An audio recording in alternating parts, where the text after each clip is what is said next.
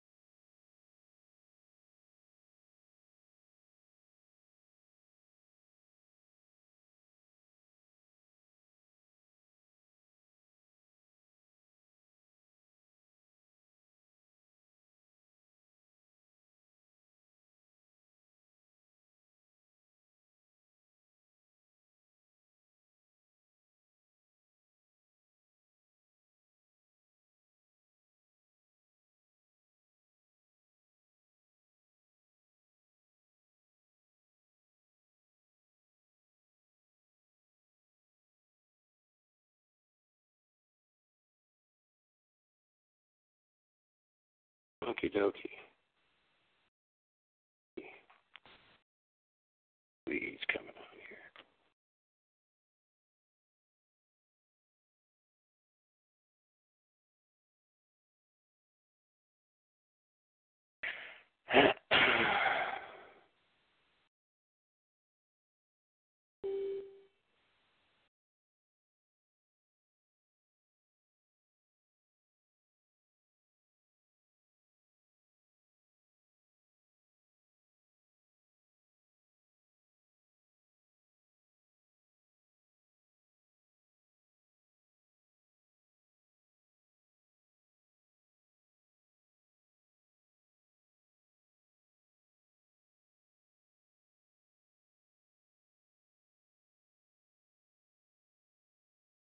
Hello.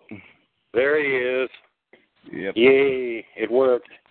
Yep. I totally had to do everything backwards where it shouldn't have worked at all, but it did. So, yeah, I hate computers. I hate science. Screw all the shit. Yep.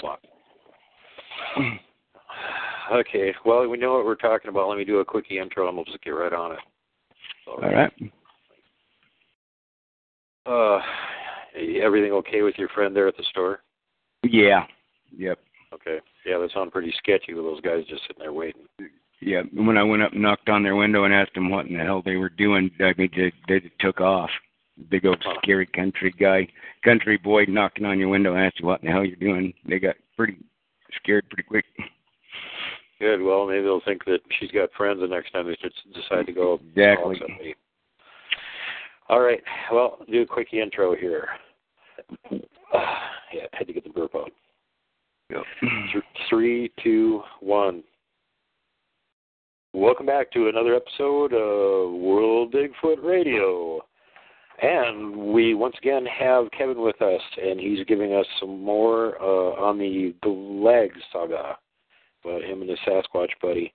And last time we talked about how the whole situation began, and we're going to pick it up from that first year still and cover all of the most memorable, important, or otherwise needful parts of the first year for you folks to listen to. And I told Kev the first thing that we need to do is give everybody a good description of what Glag looked like when you first met him and were feeding them pieces of deer around the campfire.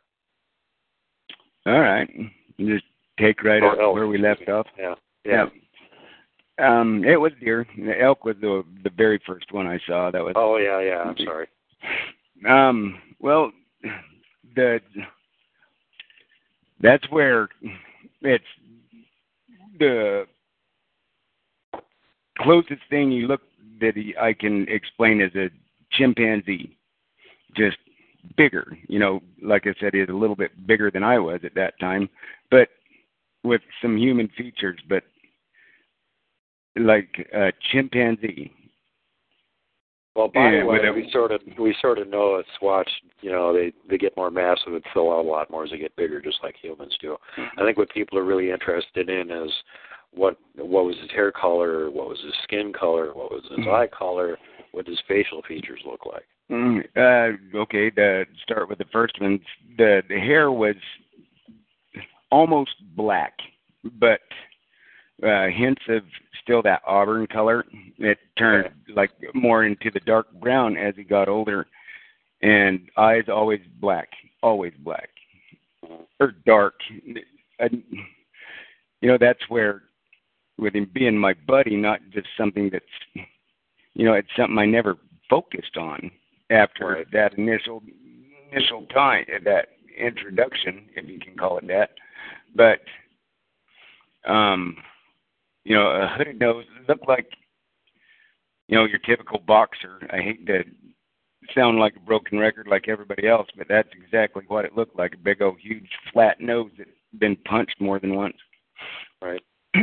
But not, it's like a human nose that had been broken, not a primate nose. Right. And so you like maybe more like the nose you would see on like somebody Aboriginal Australian or something like that, where they got a big wide flat nose. Yes. And skin color kind of charcoal, a little bit darker gray, but not a light gray, but not black either. Kind of ashen, is that the proper term? Yeah. And round head, not conical. Never. All the ones that I've seen have never been conical, like a lot, I guess, of your typical squatches. They've always been more round from the ones that I've seen. There's me and some of the other people that are investigating this think that there's more than one kind across the country, and I'm fairly sure of it. So, the ones with the rounder heads generally get associated with the reports of the ones that we would class as type 2s. So that doesn't surprise me, because type 2s are all over the damn place. Type 1s are all over the damn place. So you could easily be running into either one of them. And from what I understand, the troops don't like war with each other, but they don't like interbreed and share territory either. Yeah. So it's total total just luck of the draw as to what you're going to run into when you're out there. Yeah. Well, you don't go across the river. You don't go to the Montana side of the river. You stay on the Idaho side, because they look the same, but they are not at all the same temperament-wise. Yeah. And again, we mentioned that last time, that the ones over here have a stinky reputation, and it goes way, way back. And, they're crabby over here for some reason. But apparently they're crabby in northern Idaho, too, judging by the last guest that I had on here. Yeah, I heard that one also. Now, can you hear me all right tonight? I realized what I was doing last time, fidgeting around I can hear you and nervous. Fine, yeah. Yep. Okay. You got to remember, this stuff it's the first time I've ever talked about it, ever. Mm-hmm. And as far as the skin color goes, what we were just talking about, most of the sightings that I get from the more northerly areas report that skin color. I don't hear a lot of people talking about brown-skinned ones up in the further northern areas. They seem to be black or gray. Okay, that I didn't know. Well, like I told you, the only person anywhere around where I grew up was considered the town drunk, and he didn't tell a lot.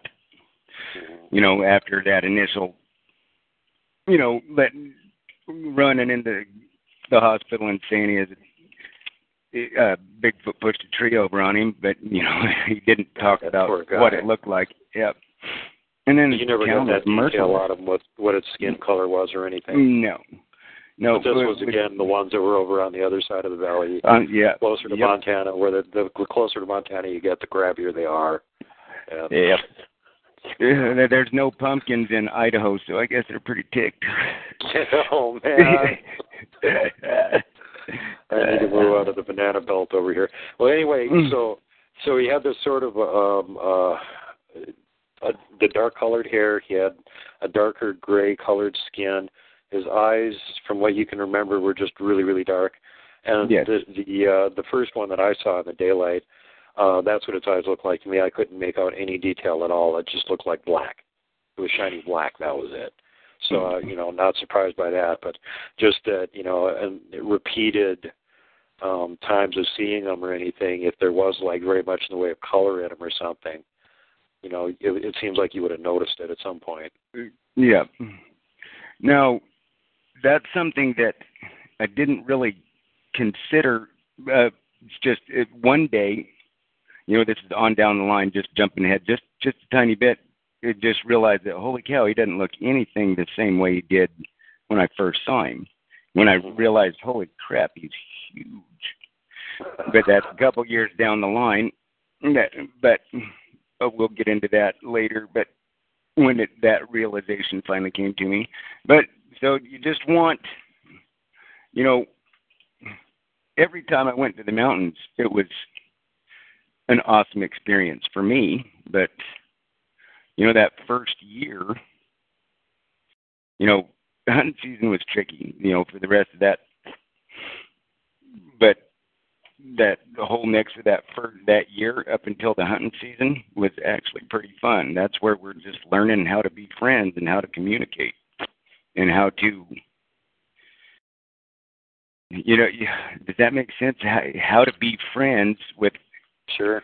So how did you do that? What kind of experiences did you guys have during that time? Well, how I told you, they have a very visual sense of humor. In the spring when I'd been up there, one of the times I was up there 3 or 4 days straight, and I started getting stinky, which is something I'll get into also. But I took a bath in the creek, and he laughed his butt off when he saw me naked. Because I was naked, and that was probably a day and a half of him. From then on, he'd lift up my shirt and laugh.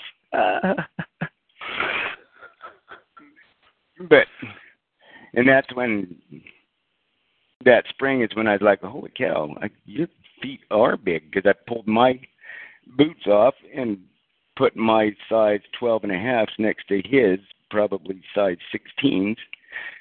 And it's like, and then that was funny too, because my foot was so small and it was pink and tiny and no hair all over it. That just cracked him up. But then the words and, oh mercy, it just, there's so much that, just learning how to communicate with each other. But it's kind of hard to explain. There was a connection since that very first, that first weekend that I was up there when all of that initial stuff happened. From then on, we were best friends. And it's how often were you up there visiting with them? Like every week, every month? It was as long as every chance that I got.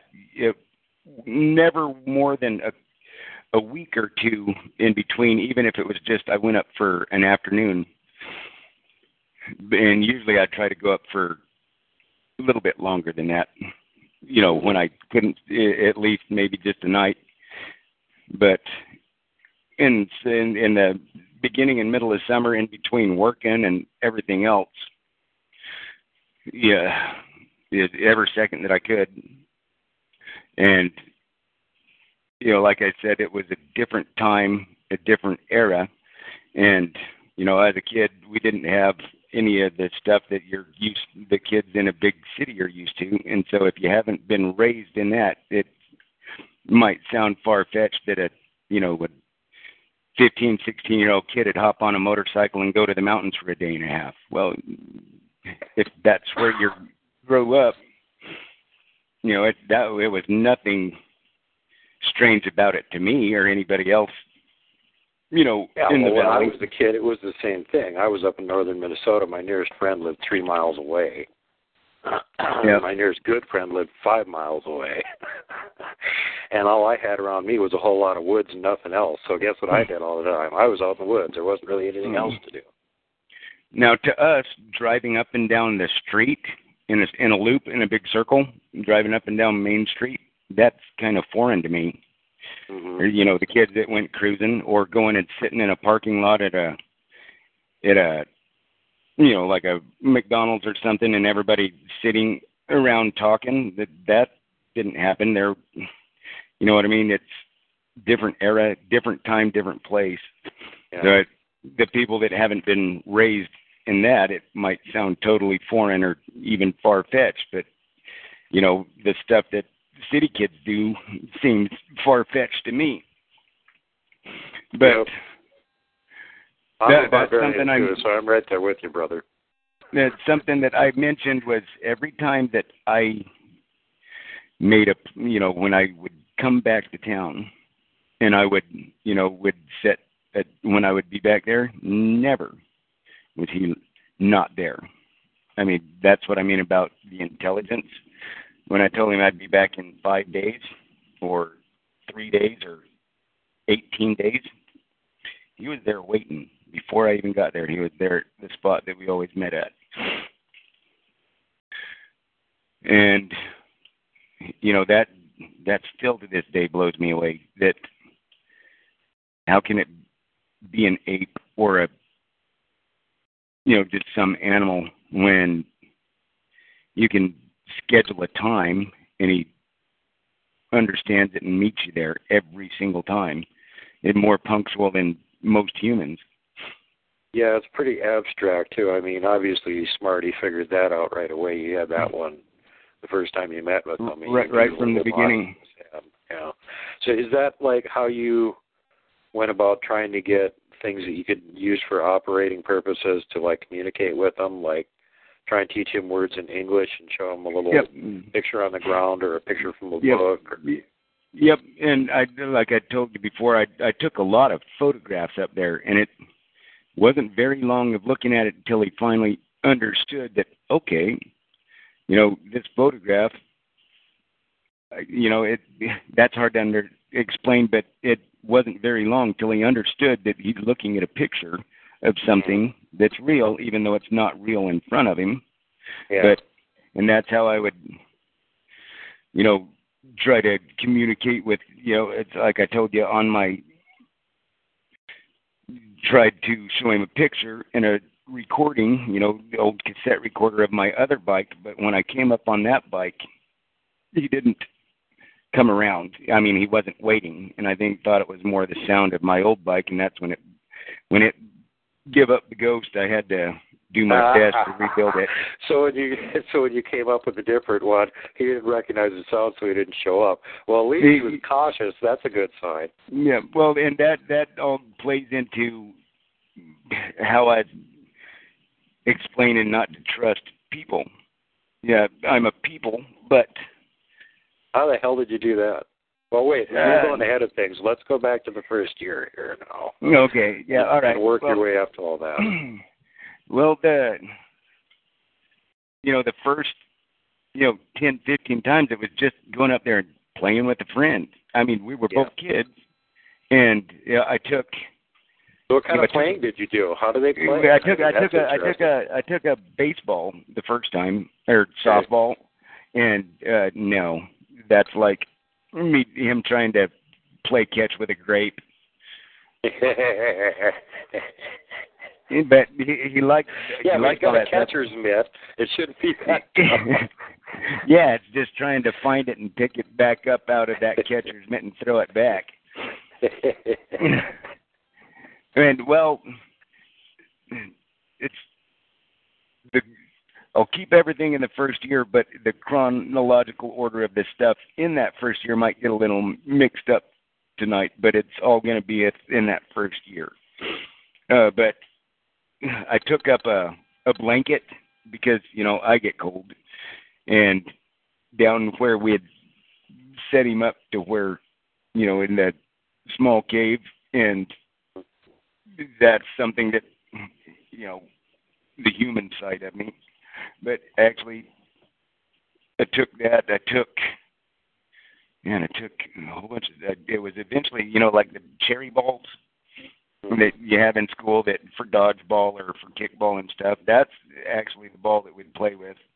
Actually, just kicking it around, kind of playing Sasquatch soccer. Because catch with one of those isn't. Once you try to catch it, it bounces all over. But just kicking it around and rolling around up there in chasing after it. Yeah, it's almost indestructible. Yep, bouncing it off a tree and playing keep away. Now that's when we played hide and seek. That concept was long and hard trying to get across, but when you go hide, you come find me, or I'll try to come find you, but don't stay hidden so long that I can't ever find you. And, yeah, I would have been real careful about trying to get that idea across before I ever tried it. But that's where what was extremely interesting, and as I said, over every new experience, it was either awe-inspiring or there's a lot of stuff that was kind of terrifying when you realize that, okay, this isn't the only one of these things, and there's more of them out there, and the stuff that he's doing, they can all do that. And I'll explain what I'm getting at is playing hide and seek. When he would go hide, I'd start counting, and the ready or not, here I come, and every kid cheats. Looks under their armpit and try to find where they're going, and I could watch where he run to, which you have no idea how quick he would get from point A to point B. That took a long time to, come to grips with that. There's no way that I'm ever going to outrun him in a foot race, so we didn't try to race. But watching him go off a little bit further deep in the trees, and when he'd go behind the tree, I could go back. And you should be able to see him hanging out the other side of the tree, and he's just gone, just disappeared. But I'm not saying anything supernatural about it. It's just the ability that he had to blend into the environment and stand so still that, it's just like he disappeared. Yeah. Like he cloaked, but I know he's not. He didn't. I'm not saying that there's some out there that can't. I'm just saying I never saw it. It's just. Well, as time went on, did you get better at finding him, or was he always like a super successful and completely eluding you? I can't remember any time that I actually won. How good was he at finding you? I suppose that wasn't too tough. Well, I don't think he ever lost. If I never won, yeah, it didn't matter what I could go. I could go up, find a tree that I could go up and go way up, and I tried down a bunch of branches and stuff one time for the next time we played. I even planned ahead, and pine needles and stuff, and when I ran and hid, I buried myself under pine boughs and dry needles and everything, and 30 seconds after I stopped and just laid as still as I could, he'd come up and found me. I think he's cheating. He's probably using his sense of smell. Yeah, more than likely. And it was always scary too, because in a good way, because he'd always roar with, you know, I found you type of thing, not like in anger, but that still plenty loud, no doubt. Yeah, well, and it's, you know, as the months and years went by, that roar got that laugh that sounded less and less like a laugh and more like a roar, even though I still knew it was a laugh. But as his voice was getting deeper, which, you know, it was a bass drum as it was when he was little, and it just got deeper and deeper, and man, just when he'd laugh, you could feel it, not just you know what I mean. You could, when he'd laugh, and it'd vibrate your insides. Just the power that they have just in their lung capacity is just incredible. Mm-hmm. Man, I'm just trying to imagine you playing hide and seek with the Sasquatch when I was a kid. I know I'd be able to whoop ass on all the normal kids after that. They wouldn't have a chance. One thing I noticed was people were asking about smell. Mm-hmm. And like I told you, the smell that I smelled was like when your dog's been out playing with you all day, not like a wet dog smell, just an animal that needs to take a bath. And that's something that's where my human side come across, and it's like, Glag, how are you ever going to get a woman when you smell like that? And that's when he watched me, you know, bathe in the creek. I didn't use soap and shampoo or nothing, but I got in there and I used some of the red moss that, you know, grows in the rivers and creeks around there. Actually, if you pull it out, it's not super great, but still it has a pleasant aroma, the right stuff. Not that there's some of it that smells like swamp water, but if it's the moss that grows in the quick moving streams and stuff, it's not too bad. And I'd rub that under my armpits and it'd get in the water and play with me. And I think that might have been, you know, that's where the human side of me,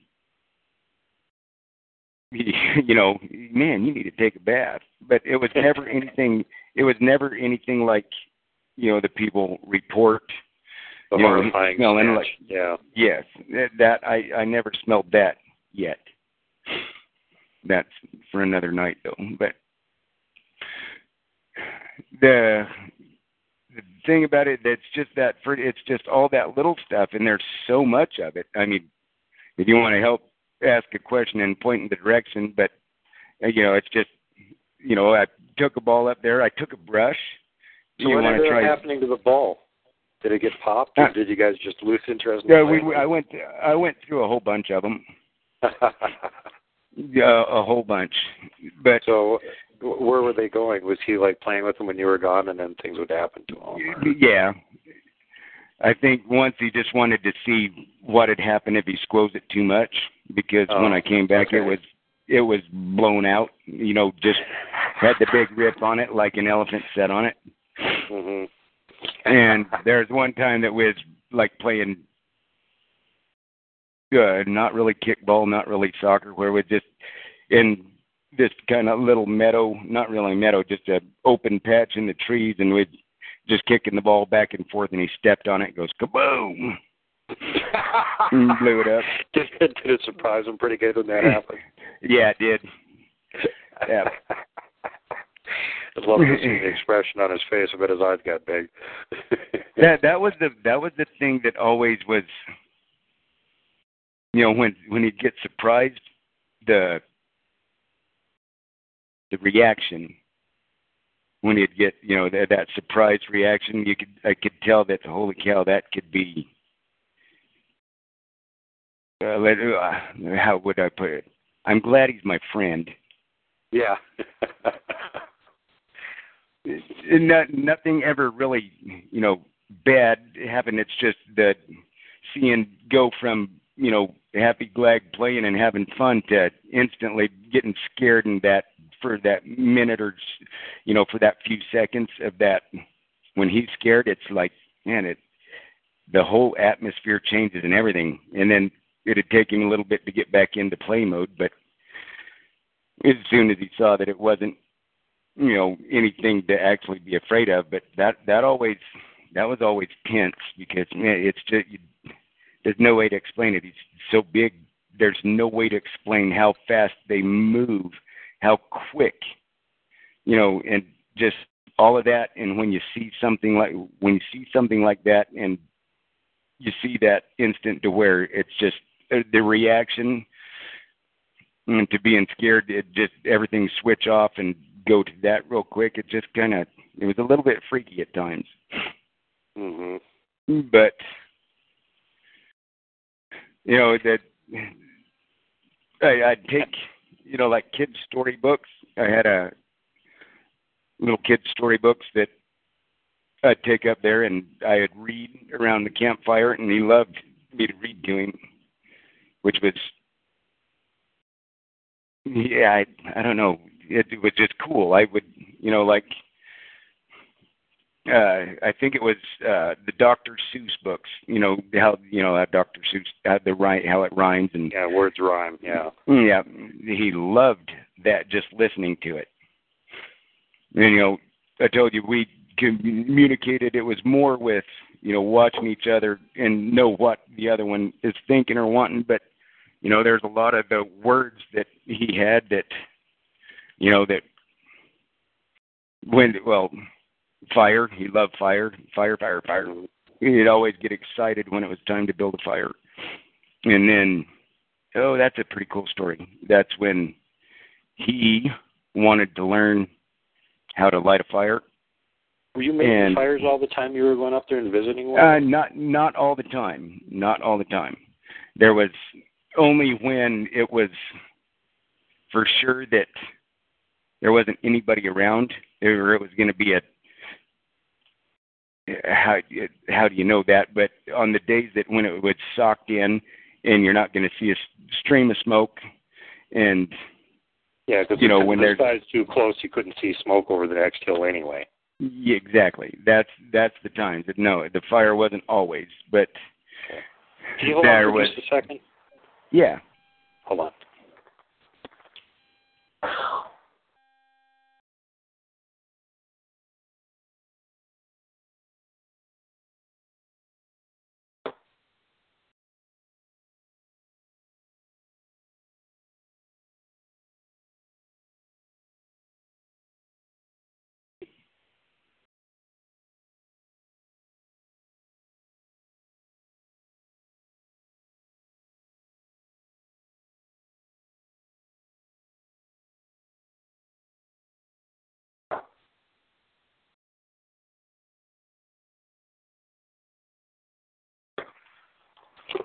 My bearded dragon, whose tank is right next to when I'm sitting here talking, is complaining because I don't have their cover over the tank, and she's like kicking at the glass.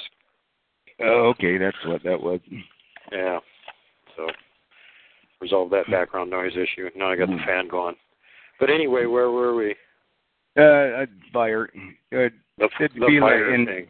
Yep. So you weren't having fires up there all the time. It was just when it seemed like you could get away with it in the local area. Yep. Nobody would notice there was a fire. Yep. Well, and late at night, or early morning, and it was a small one. When right. But he was always excited about fire, always, and wanted to learn. Because I had a lighter, and he'd always see that. He wanted to try that, and that wasn't working. There's no way. Even if I would have had a Zippo, it was just a Bic back then. But that when your thumb's bigger than the whole lighter, it's kind of difficult to work it. And there's one trip I took a flint and steel. Just the little fire starter, not really with magnesium, and in the strikers where you shave off magnesium, and showed him how to do that, and it took forever. But the sparks, when you hit the striker and the sparks just tickling to death. And there's, try to imagine Andre the Giant trying to take two toothpicks and strike them together and make sparks. It didn't work very good, but he always wanted to try.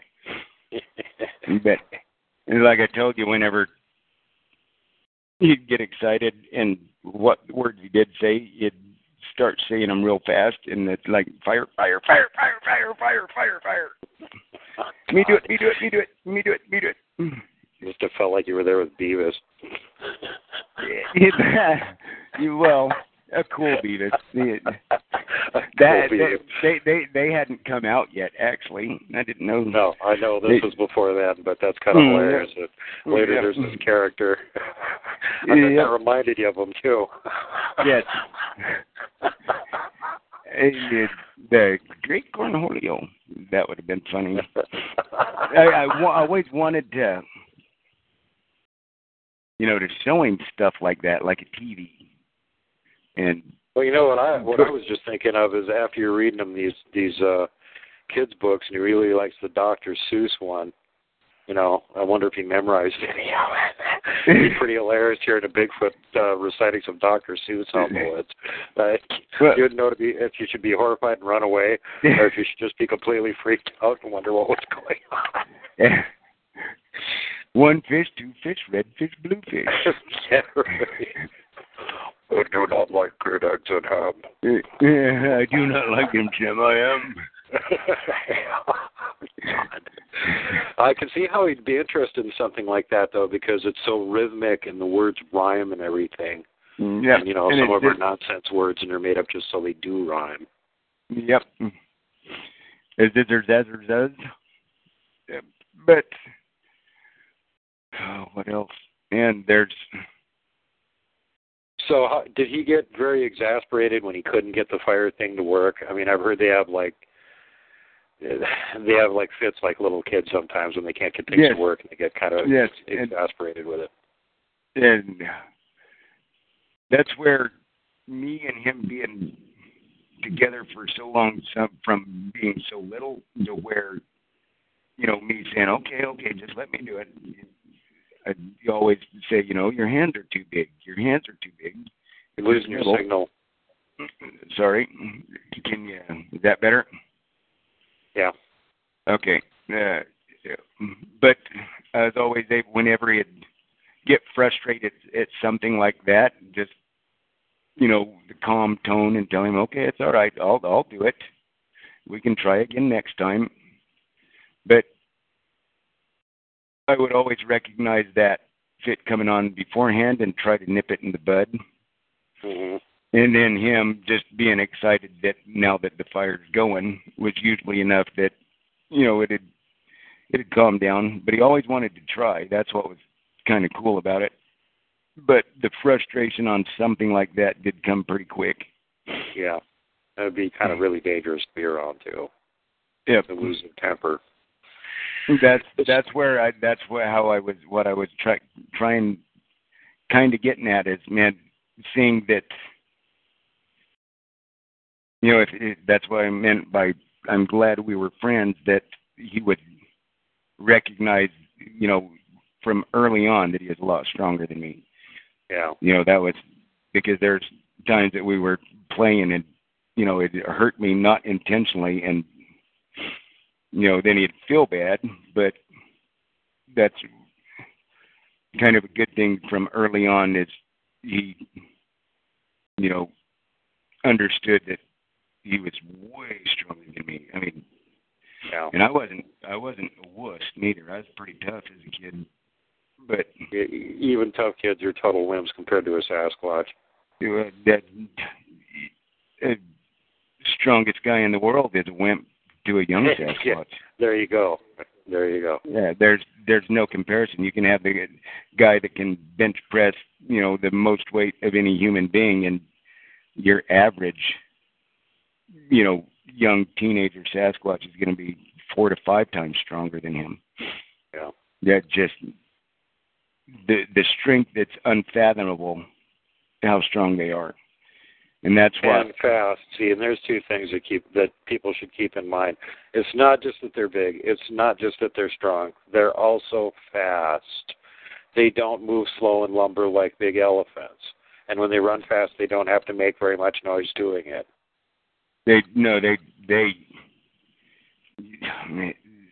Lightning, I don't think is as fast as they are.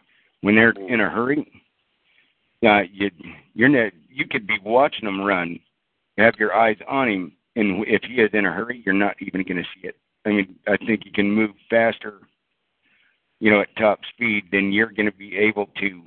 Your mind's going to be able to process, which is hard to process.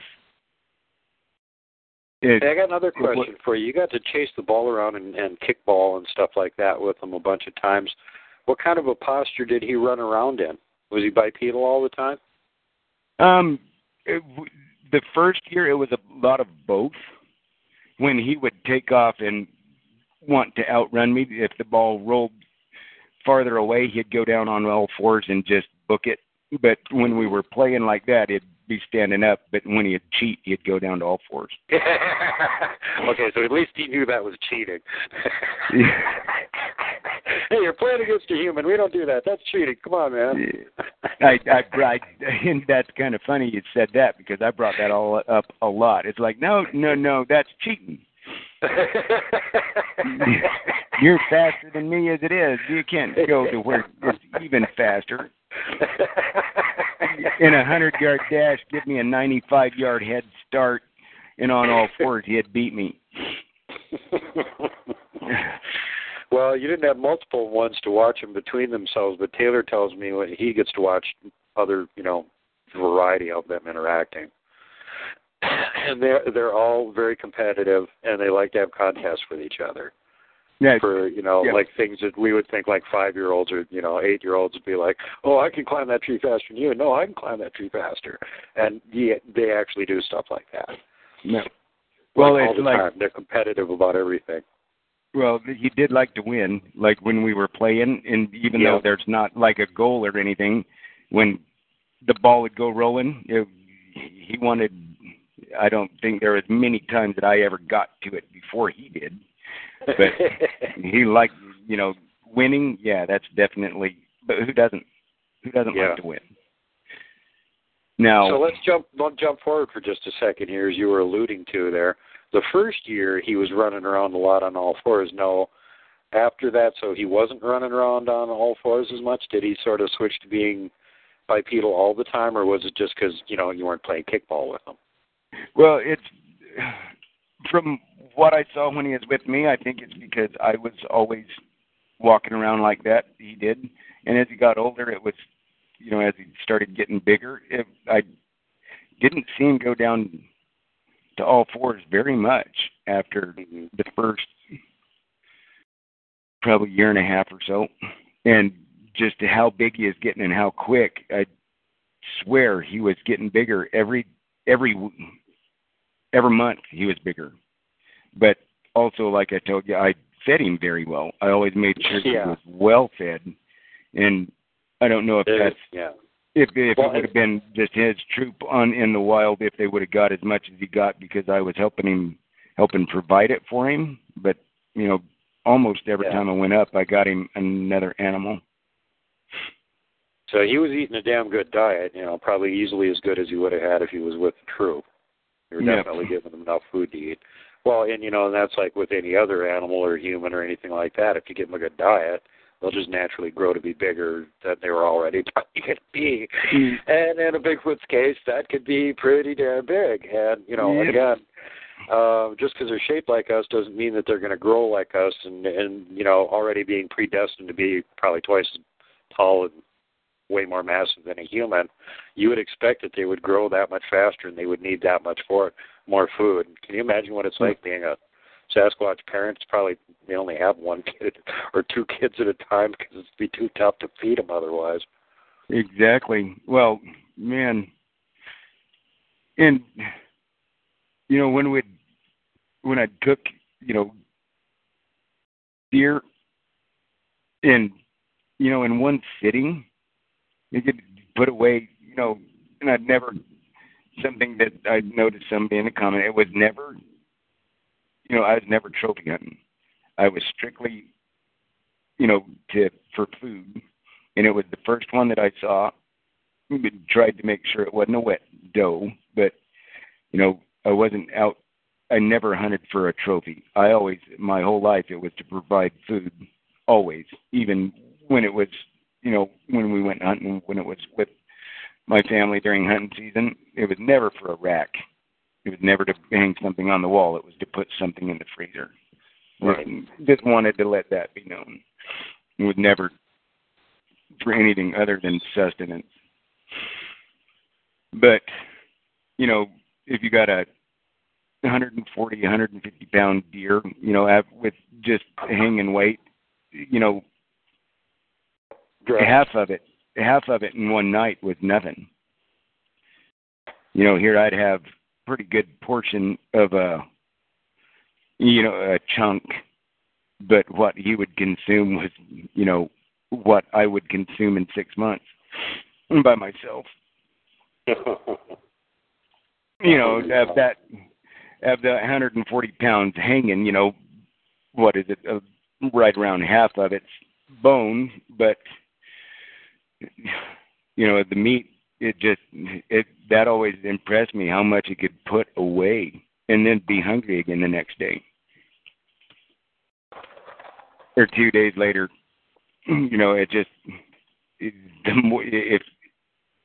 I imagine if I had enough food that we could eat 24/7, at a all you can eat Chinese buffet, he's going to bust their average.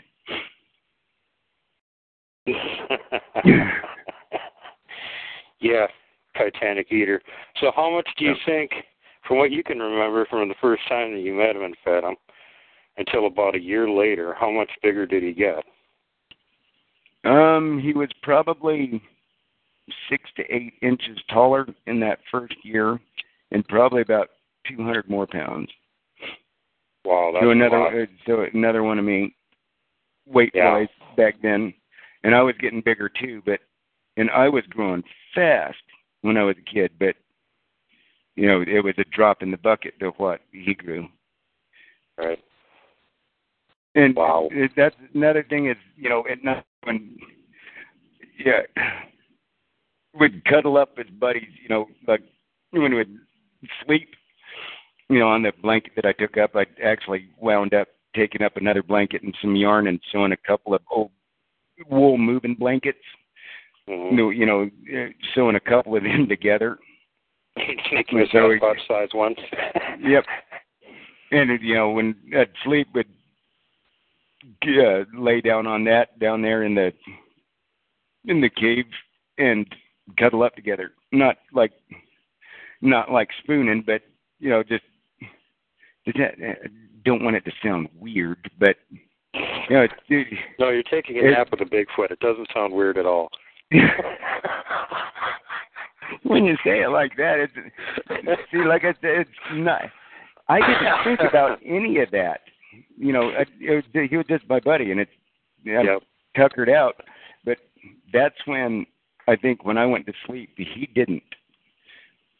I think that when I was up there at night, it's when he is on alert, just in case. Yeah. I got that impression early on that actually when I went to sleep that he was on guard. Mm-hmm. And in the daytime, that's when, there was more than once that, you can hear a motorcycle or four-wheeler or, back then it was a three-wheeler, or a truck or something, and horses. There's a few times that, humans came close, and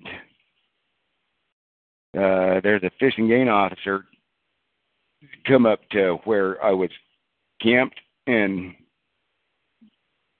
making sure that he got out of there and stayed out of sight, which all he had to do is run off into the trees.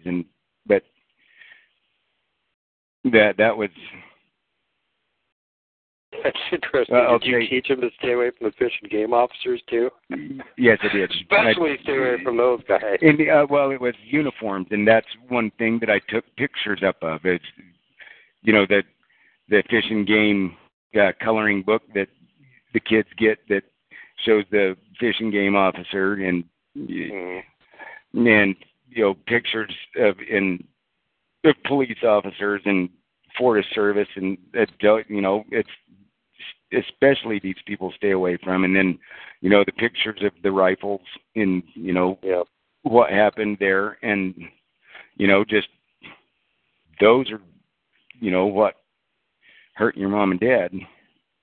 But how did you actually get him to understand that initially, that like he could be your friend and be safe with you, but he couldn't trust other humans? I mean, that must be really hard to get across. I don't know. It was meant to be is the only thing I can think. But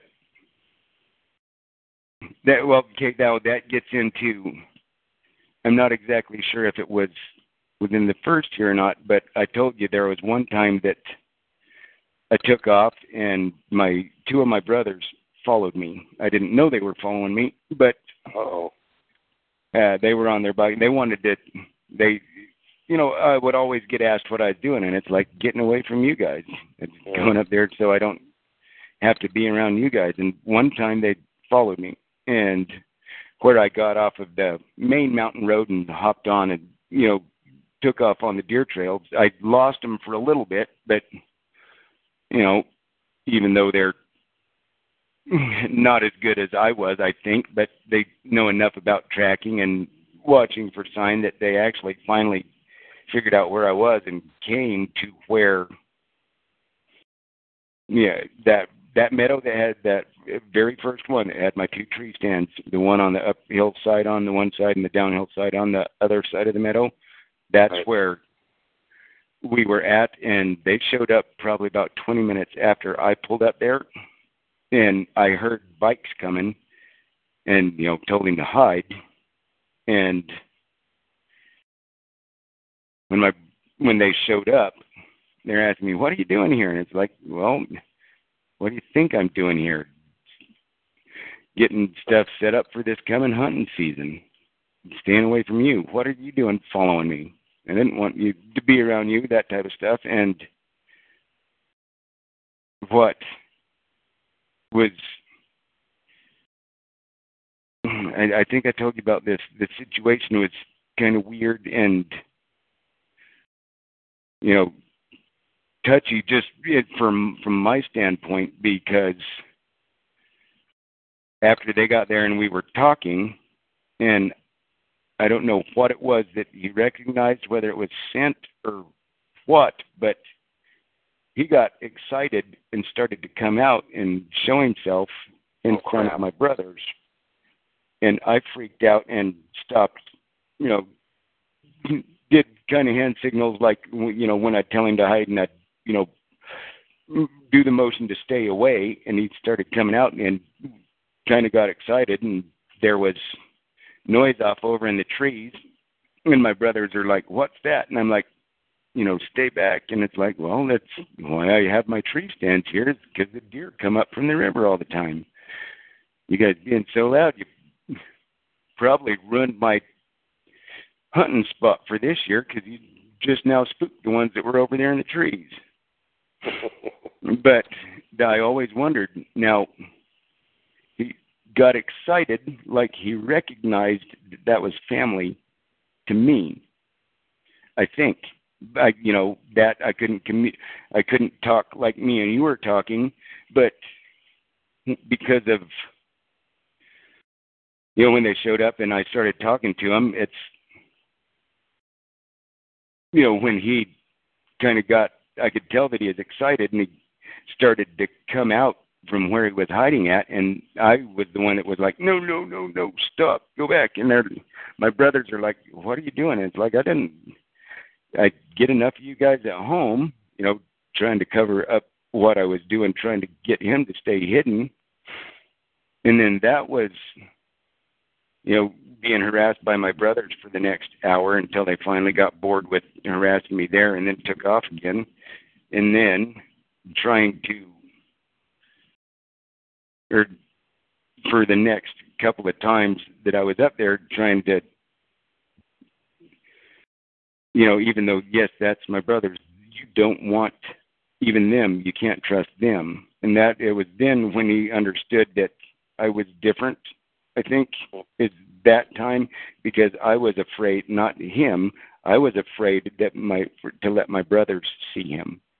And that was extremely, I guess, troubling and hard for him to understand, because it's my family. Shouldn't they be family to him too? He's my brother.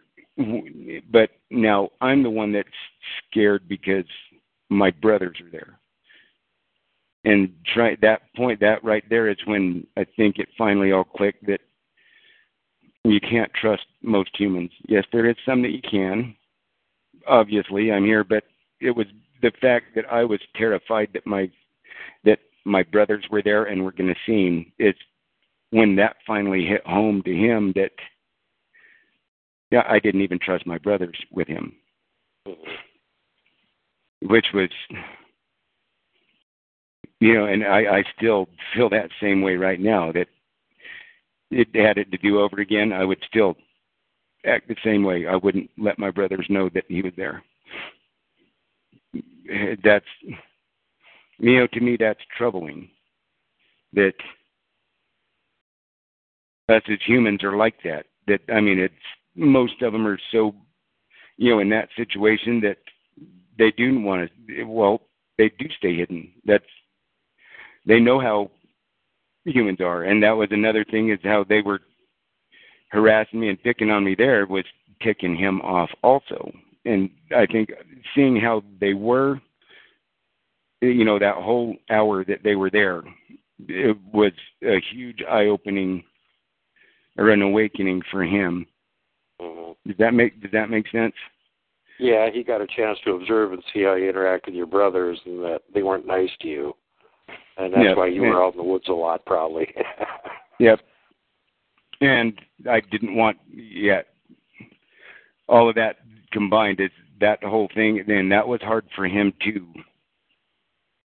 come to grips with. It was confusing to him. But, this is family, and you don't even want family to see me. That actually made the bond between me and him even stronger, though, because of that. However, whatever it was that he saw and however it was perceived, but after that, it was even closer between me and him. As odd as that may sound to some people, but that strengthened the friendship that me and him had. Well, maybe he sort of got the feeling that in a way you were kind of an orphan too, even though you had a family, you couldn't really interact with them and you weren't close with them. Exactly. But enough of the down part of it. That another kind of funny thing was hairbrush. When I first tried to brush his hair, I started to say that earlier. I don't know why that popped in right there, or why I didn't say it earlier, but if you ever get the opportunity, make sure it's one of the really big hairbrushes that have the bristles far apart and are like, super stiff, and plan on taking 3 days. They're worse than a sheepdog trying to brush out, or a collie or a German shepherd that's shedding their fall coat. Not that he was shedding, but they're trying to comb every square inch.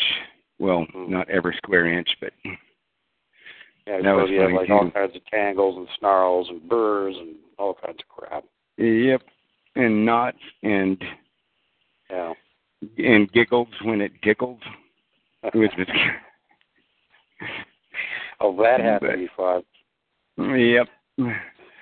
It's like I said. Brush the Bigfoot. Oh, he's giggling again.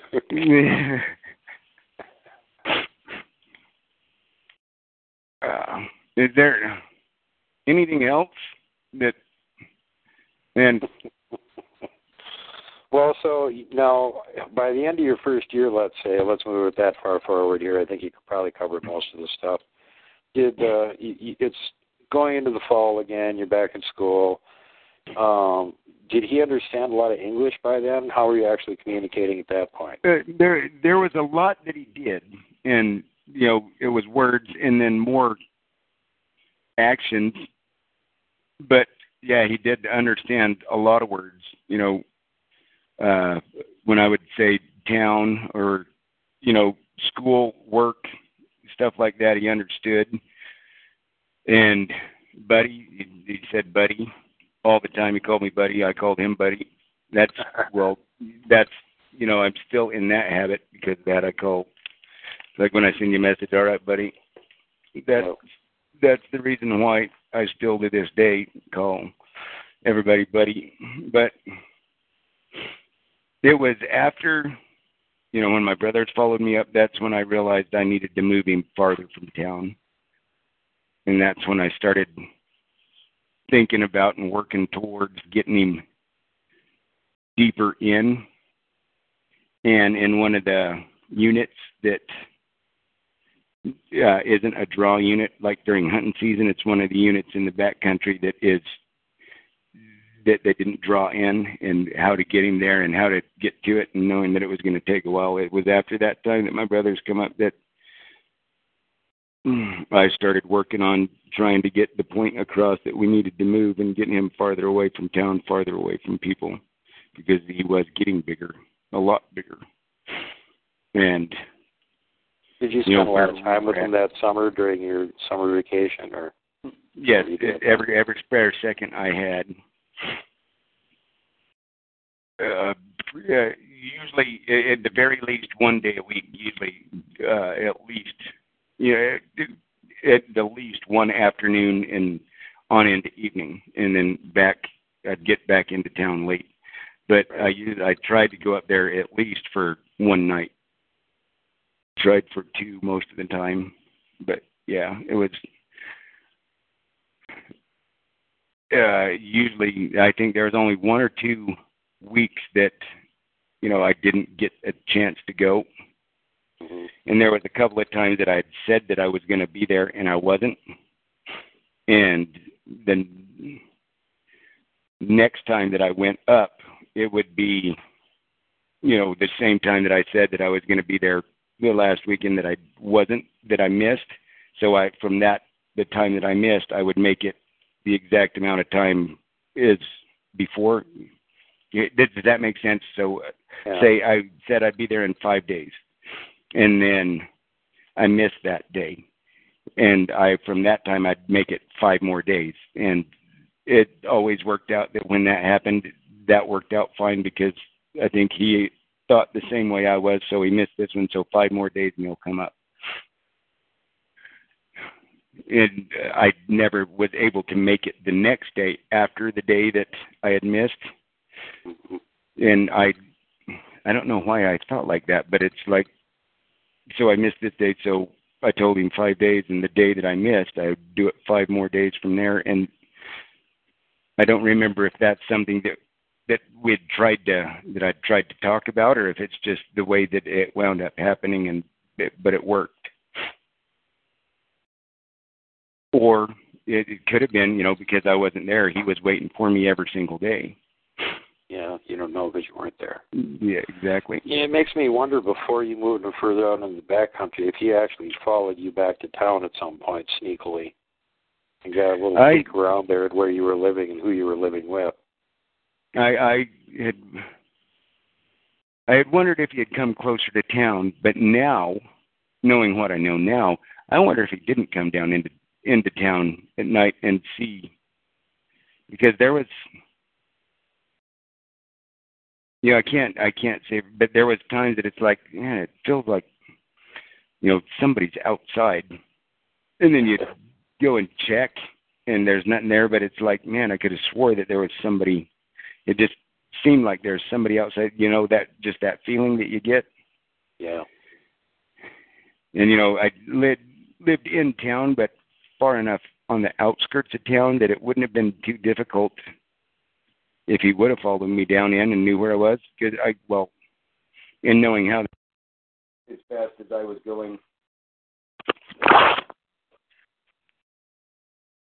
Are you there? Yeah, I lost you there for a second. Okay, hold on. Man, that's weird. It just, everything shut down. Okay, can you hear me now? Yep. Okay, sorry about that. Everything on my phone just shut off. How far in town were you? Like a couple blocks or? From where the last house was, it'd probably be a half a mile. But the town I lived in, half of the town was in the foothills. Half the town was starting up the mountain. This isn't like one house right next to the other. As long as there's any kind of cover or something, they could sneak in easily. Yeah. Man, it just did it again. See, can you hear me still? Yeah, I can hear you. Okay, that's weird. Something's going on my end, but it keeps going blank. But yeah, it would have been easy if he would have followed me in. It would have been easy for him to dodge in and out of cover, especially as quick as they can move, and make it all the way from the last down out of the foothills down through town. He could have probably got there just in a matter of minutes,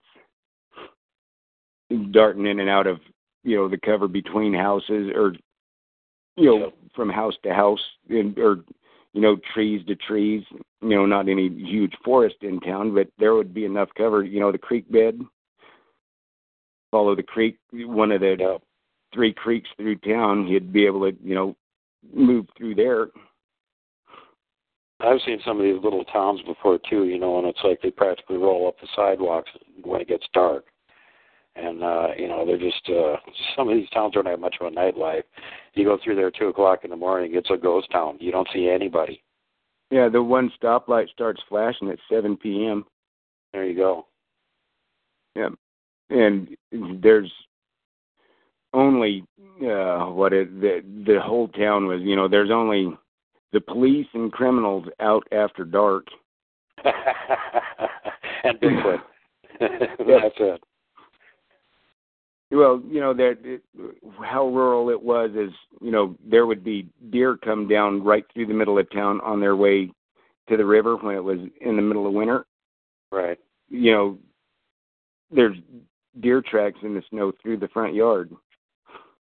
So it's not like, it's not like Dallas, Texas. This is,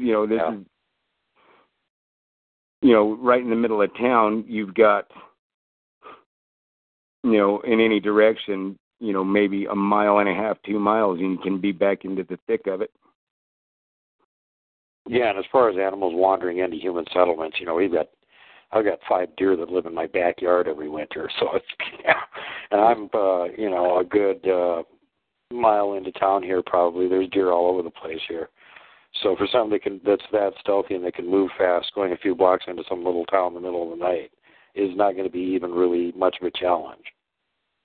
Yep, and anybody, anyway, everybody else. I know I'm just kind of like making a mountain out of a molehill here, but the point I'm trying to get at is maybe it wasn't the smell of your brothers. Maybe he had actually seen them before and recognized them. Yeah, well, like I said, now knowing what I know now, that wouldn't surprise me. But back then is when I didn't, it was, I wondered what did he recognize on why he was, right? Excited that they were there. That could totally be what it is. Knowing what I know now, I wouldn't surprise me one bit if he had been there. It could be their scent too. It could be either one. I'm not trying to steer you into deciding that's what caused it or anything. But knowing how stealthy and sneaky they are, it wouldn't surprise me at all. Like you're his only companionship, and you keep leaving all the time, and it would not surprise me if he trailed you back at some point to see where it was you were living. Yep. And that's why I say it wouldn't surprise me one bit. it's something I never thought of back then. But the reason I went up as much as I could is I didn't want him to be alone. But now knowing, how far they can move and how far they will travel in a night, him coming to town to watch me in town is nothing. Even though it'd take me from where he was at, that first year on my bike, it'd take me a little over an hour to get there. It probably took him a quarter of that time to get back to town. When you me on my bike, I guarantee he was you probably could get to town sitting there. I don't know if you ever thought about this, but when you left him to go back to town, he might have been sitting there on the edge of town waiting for you to get there. Or the reason he always was right there waiting for me is he saw me coming through town and run up to the spot. Yeah. Because he didn't have to follow the road. He could cut, cross country and make it up there quicker. Yeah, they're all terrain. Cliffs and stuff don't even stop them. They go over anything. Yep.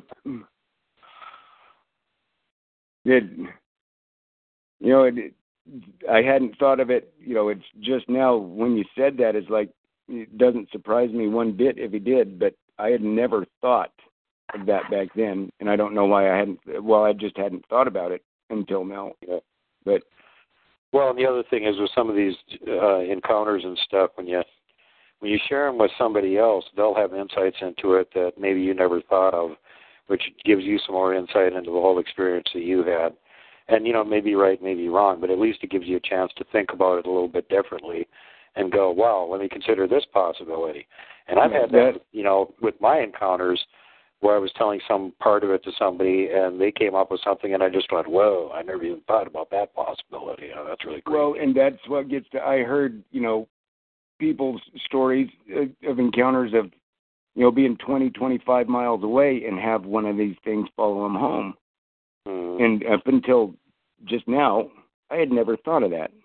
In my instance, I just always assumed that, that when we'd made the plan for me to go back, that he was right there waiting. Like not only possible, but probable. I mean, you're his best friend. You're the only thing he's got to interact with, and you're taking off. Well, gee, I want to go see where my best friend's going. And he knows where you're coming from. I just wonder if, there's that could, It opens up a whole world of possibilities that I had never thought about. But my way of thinking, it'd be kind of weird if he didn't try to follow you at some point to see where you were going.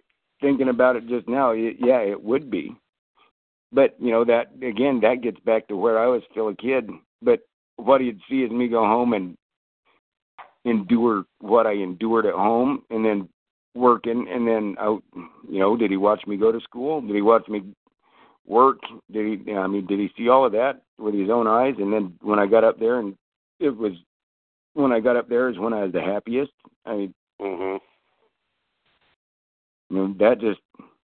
That makes it even that much more powerful to me if he did, and which in all probability he did.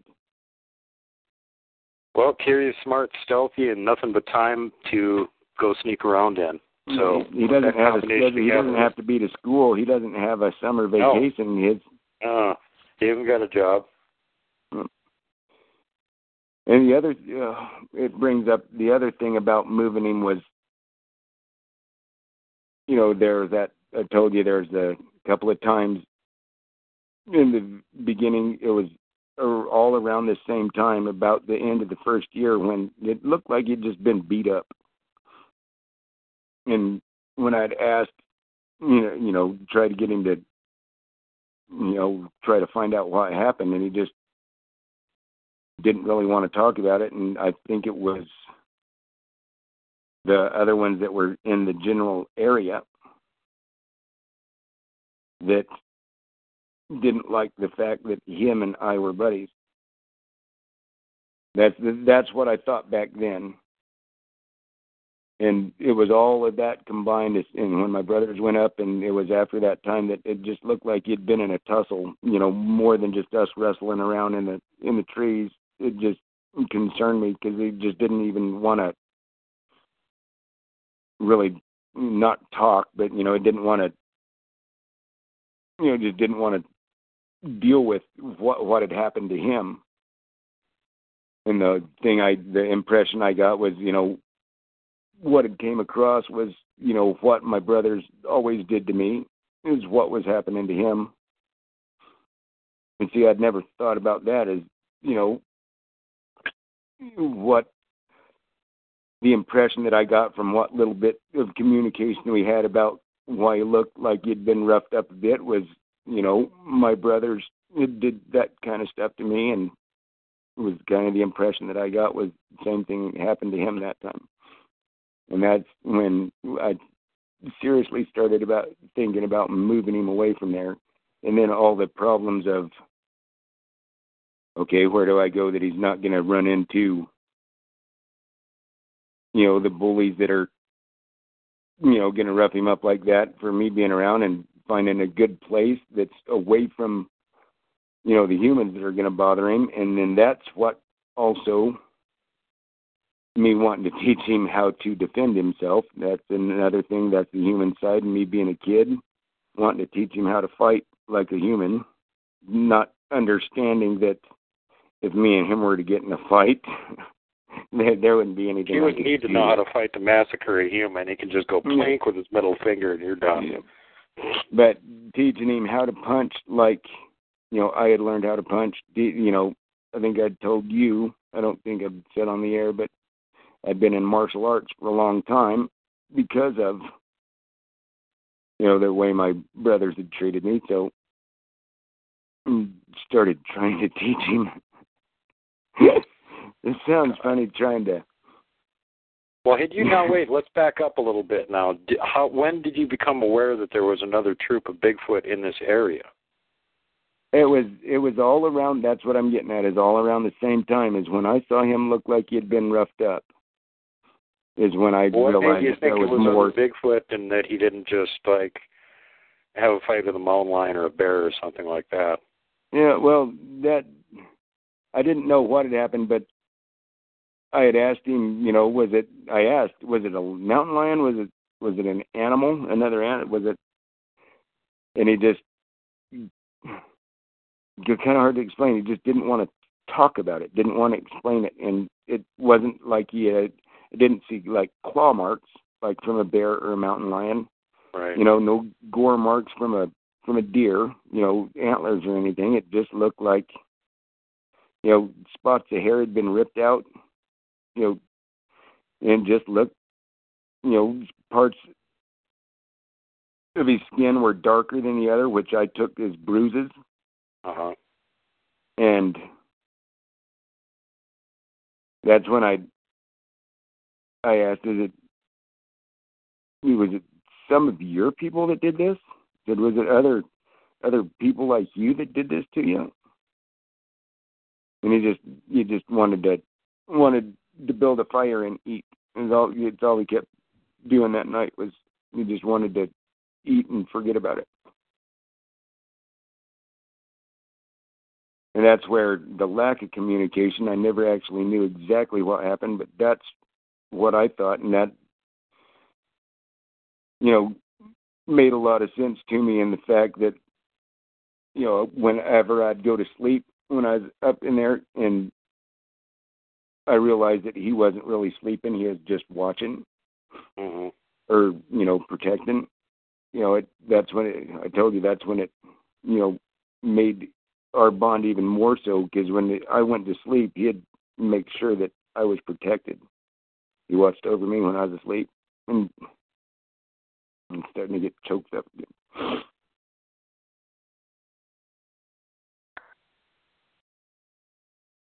Wow. Sorry. So how long had you been doing martial arts then? How young were you when you started learning that? I think I was 9 or 10 when I started, so I was already. You're pretty good already. Yeah, you're pretty good by the time you run into Clag. Yep. Well, I had to be. I had 4 older brothers that I needed to defend myself against.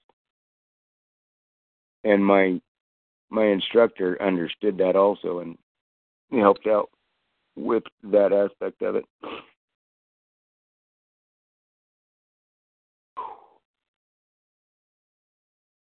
Sorry about that. That just, I mean, there's some of it that when it comes back, it just brings back that flood of emotions too.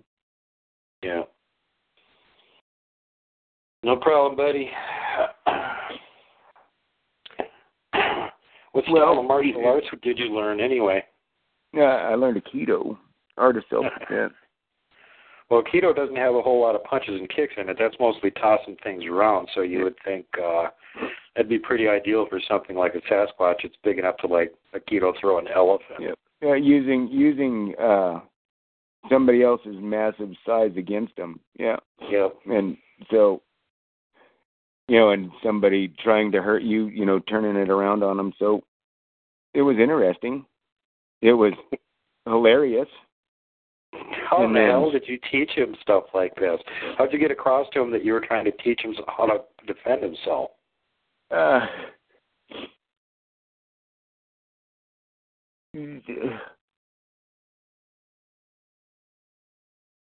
He was my buddy. It's one of them. In that situation, it seemed natural, but trying to explain to you how I got it across that we were gonna, I told him, you don't ever let I said, you don't ever, back down from anybody. If somebody wants to hurt you, you hurt them back. Which, thinking about it now, that's, like I said, I was a kid. Seeing my buddy get his butt whooped, I didn't want that to happen, and knew what it felt like to get my butt kicked, and I wanted to teach him how to defend himself. Knowing what I know now, all I did was probably make him more. He had the tools already, just giving. How to the instruction manual. Go ahead. Yep. Give it to him. Well, I know how to grasp the concept of a clenched fist and throwing a punch. That's something that I did teach him, is how to throw an actual punch instead of a hammer fist, which was terrifying, the amount of power that he could get in a swing.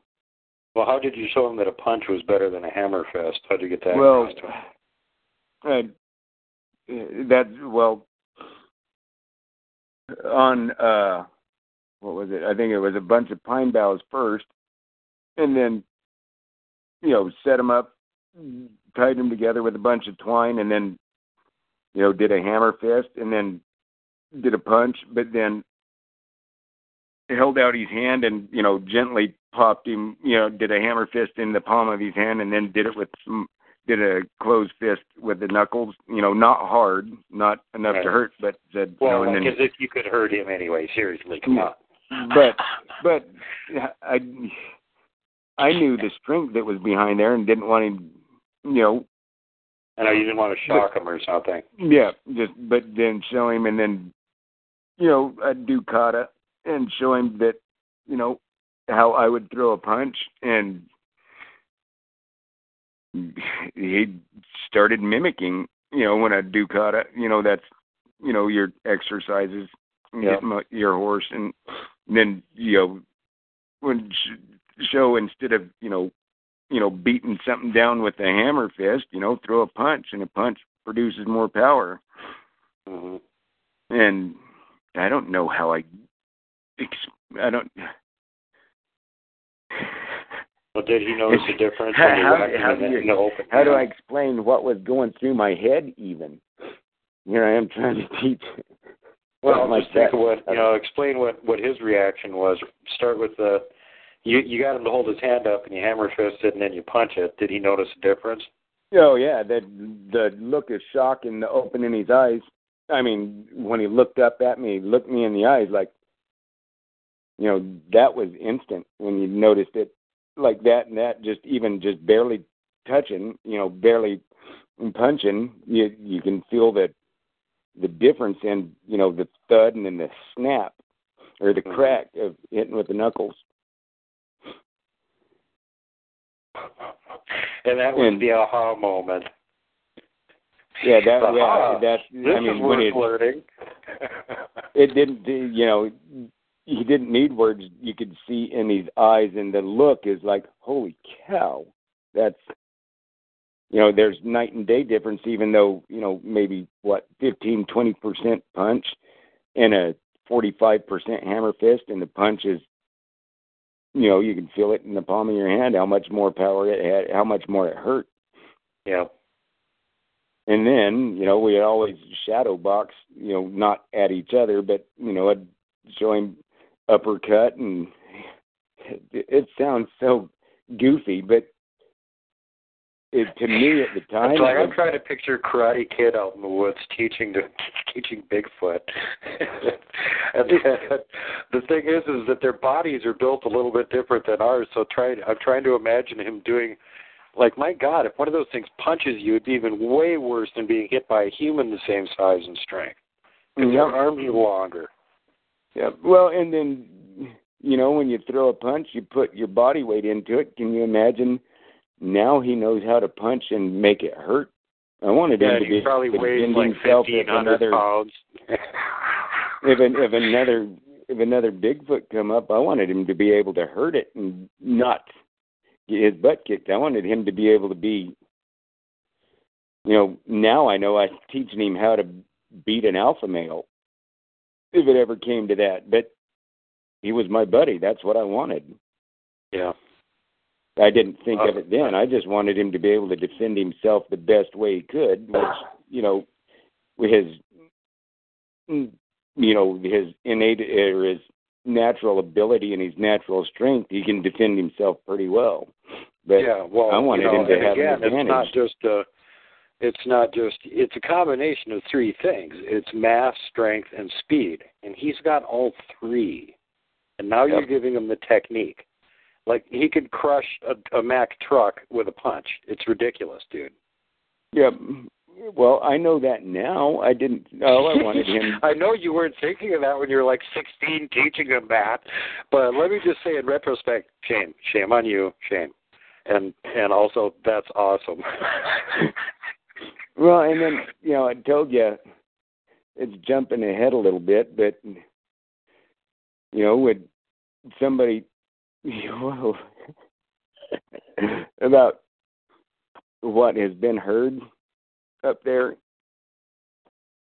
the human words that he can say, but when you're mad at somebody and you tell them... This would be probably a good time to mention this, that somebody else may have actually run into him. Yes, because I don't want to say what I taught him, because it's not bad, but it's bad when if somebody out there squatching, hunting for Bigfoot, or somebody figures out that there's something there and like tracking it and stuff. And I told him to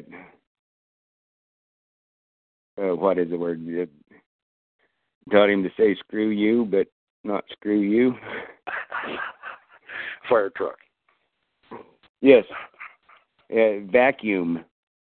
Vacuum the rug. Yeah. But anyway, the audience has got it, so.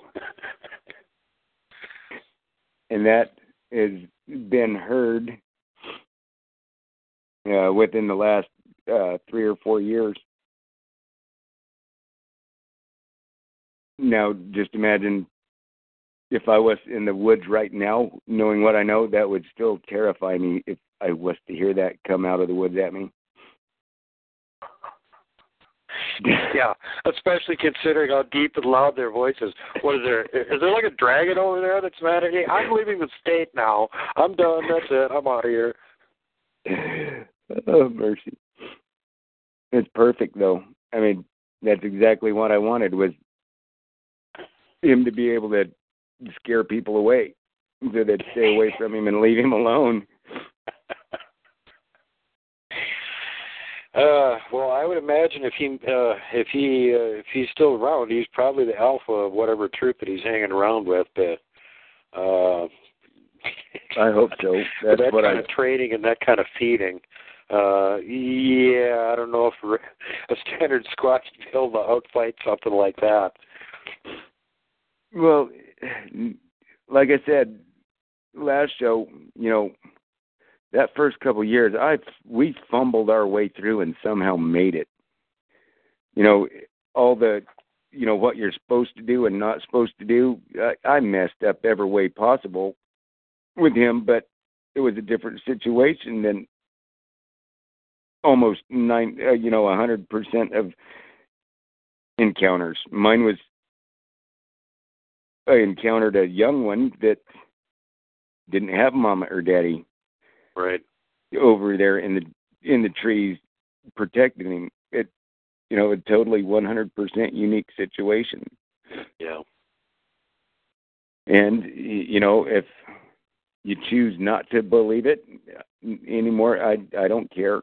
But hopefully the people that if you believe me, maybe you can get something out of it. And if anything, it's like with people, what I want people to get from it is there's good ones and there's bad ones. And it's not, they're all not, they ain't all the same. They're just like humans. Some of them are nice, some of them are mean. Yeah. And it now, doesn't matter if you're an Indian human or a black human or a white human or an Asian human. Some of them are nice, some of them are mean. Yeah. And some of them, pray to God, you never meet. But they don't all, they're not all monsters. Right. There's a very, what's the word? I mean, they're family-oriented. Yeah. Just because they're not, a white family or a black family or a brown family like us, they're a hairy family. But they're still a family. They're still a mother and a father and children. It seems like from what I've been able to find out that they're in some ways they're a lot more refined than we are. In some ways they're savage and bestial, and in other ways they make us look bad. So, it's all your perspective on the whole thing, basically. The fact that humans are a conundrum, humans horrify them, with how humans treat each other. Yep. When it's time, when they think we're weird and screwy. Yeah. When it's time for an alpha male to get challenged, there's a difference. Then that's when, no different than when a ruler isn't, ruling like he should, and he's challenged and deposed. But when there's harmony in the troop, it's a lot like, I think, there's the squabbles over food and stuff, but still, as a family unit or as a whole, I think they treat each other better than humans treat each other.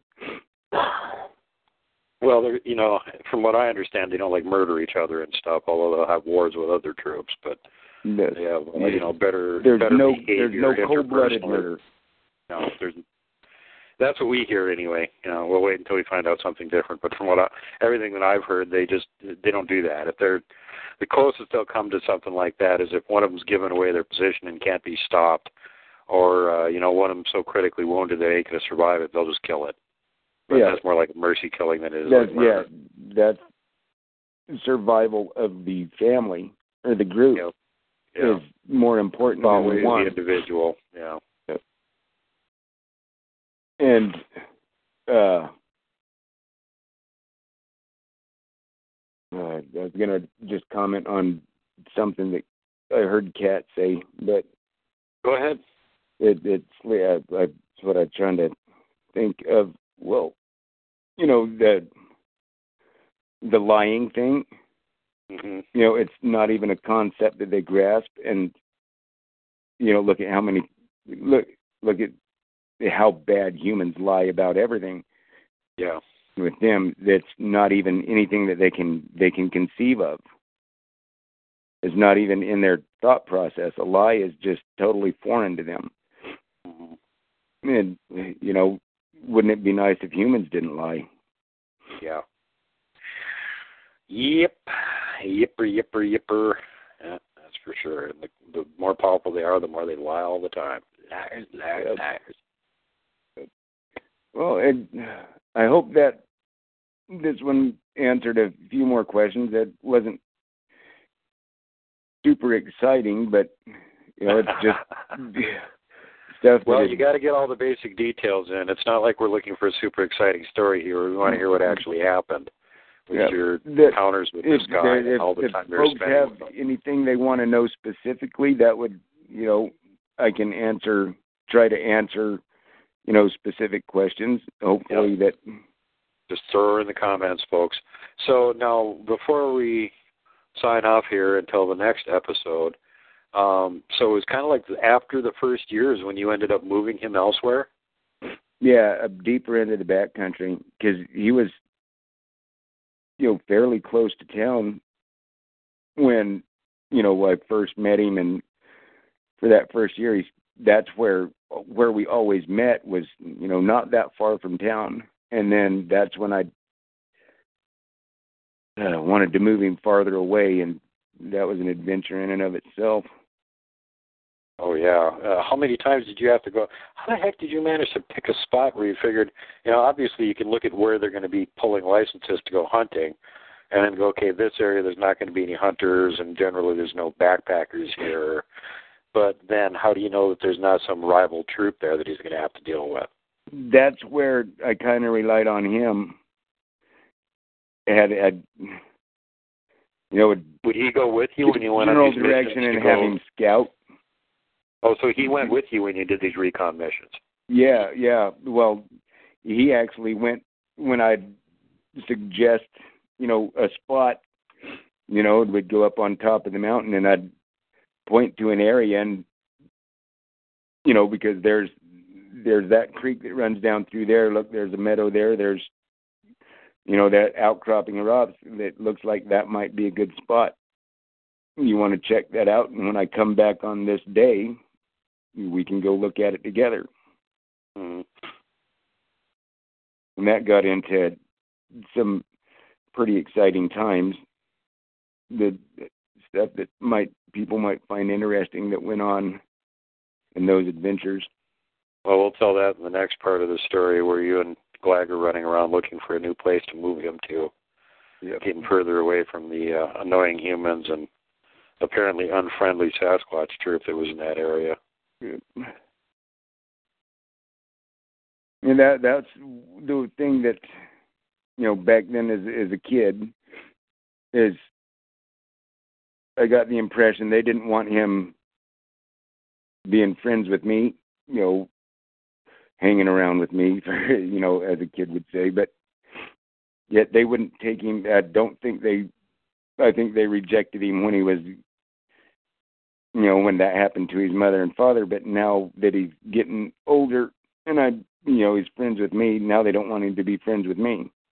It's like, Well, you can tell how that wouldn't fly very well with him. It's like, you're not giving me any options here. I've only got one friend and you want to take that friend away from me and you're not allowing me to be part of your troop. Screw you guys.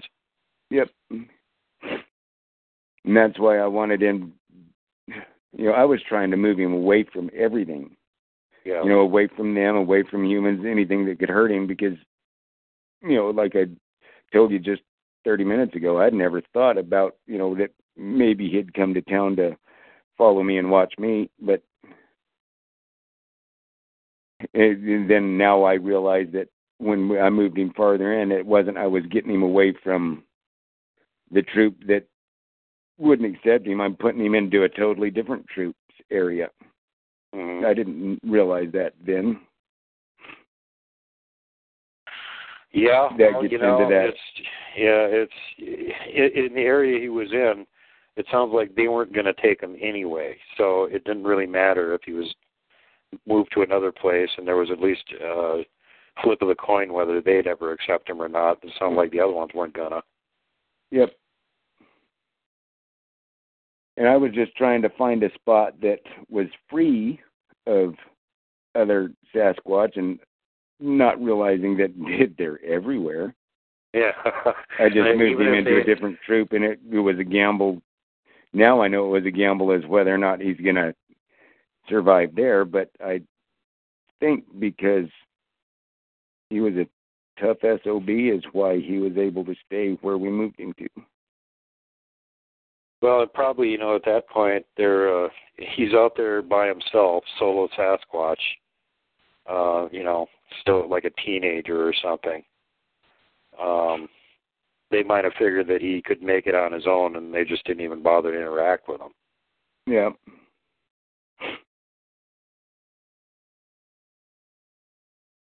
Well, that'll be for next time. That one story or that one event that happened, that can be in the next one that happened after we moved.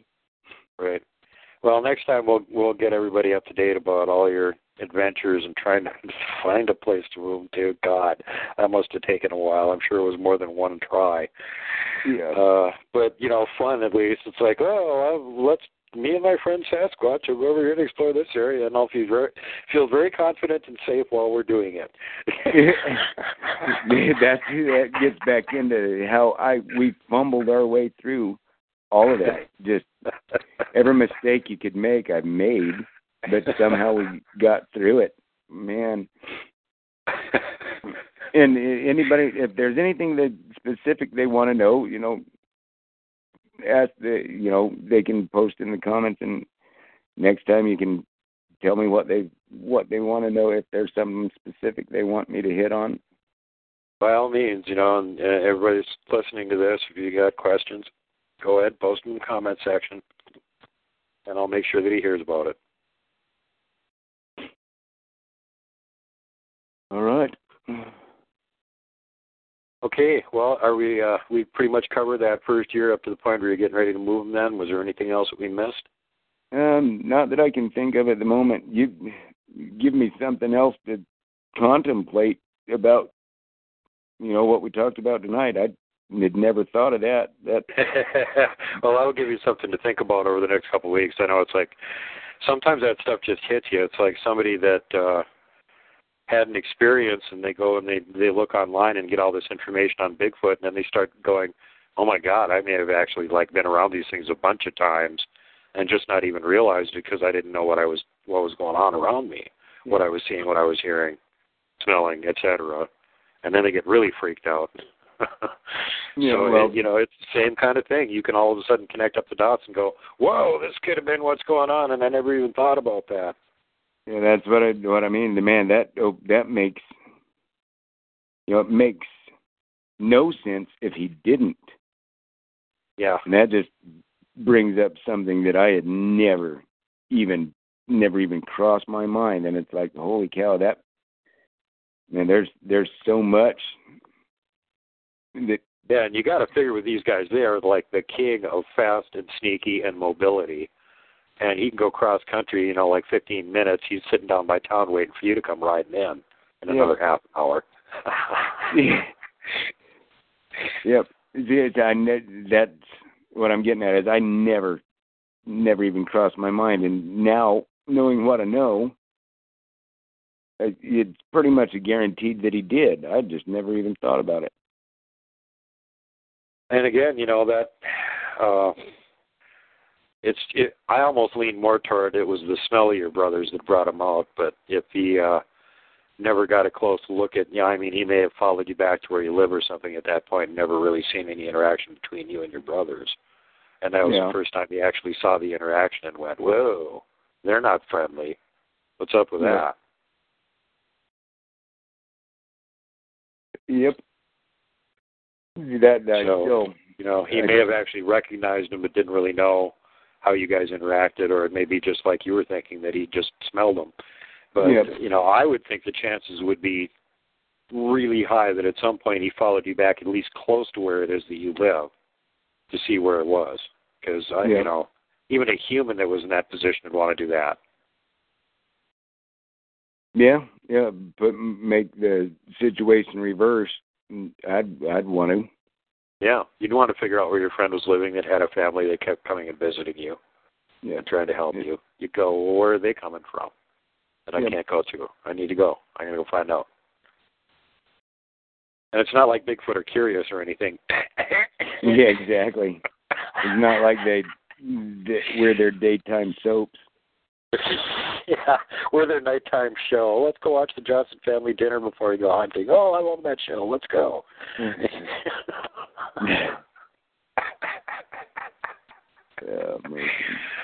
Oh, my God.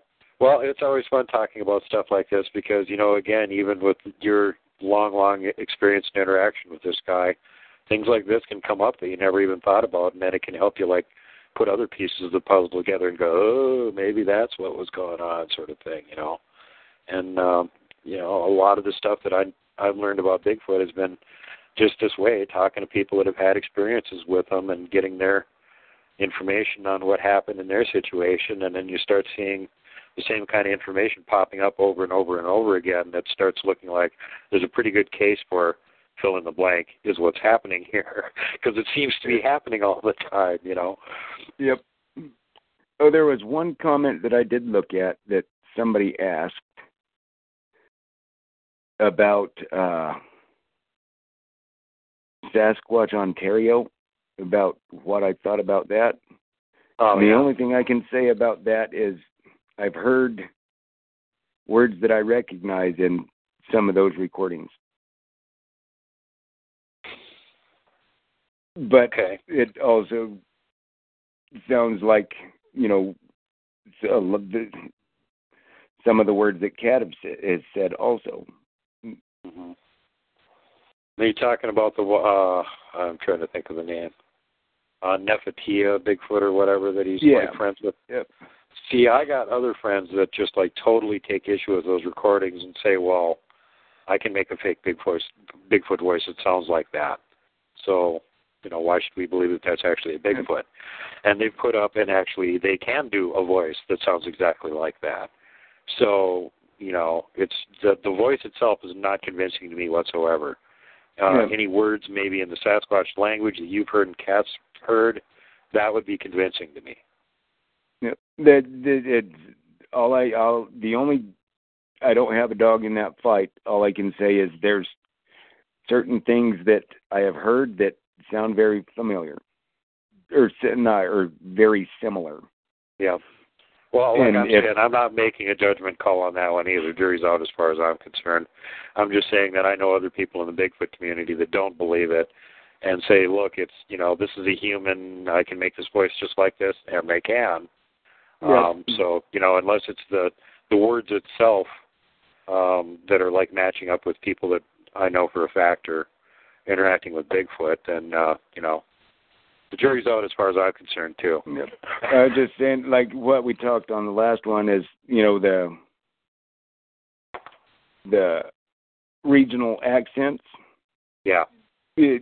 How stuff can be similar but different. I'm just saying there's that one kind of sounds similar. That I can't even mimic it myself, but that you hear it say all the time, that sounds similar to something that I had heard before. Not exactly, but sounds kind of the same. That's all I was going to comment on, is I've heard something similar to that. Right. Yeah, and that's what Taylor said too. Some of the words Kat was throwing out were some of the same things that he had heard Scooter and the troop that Scooter has around him say several times. So as far as he was concerned, if somebody has been around him and heard that too, you could, if you can make that sound,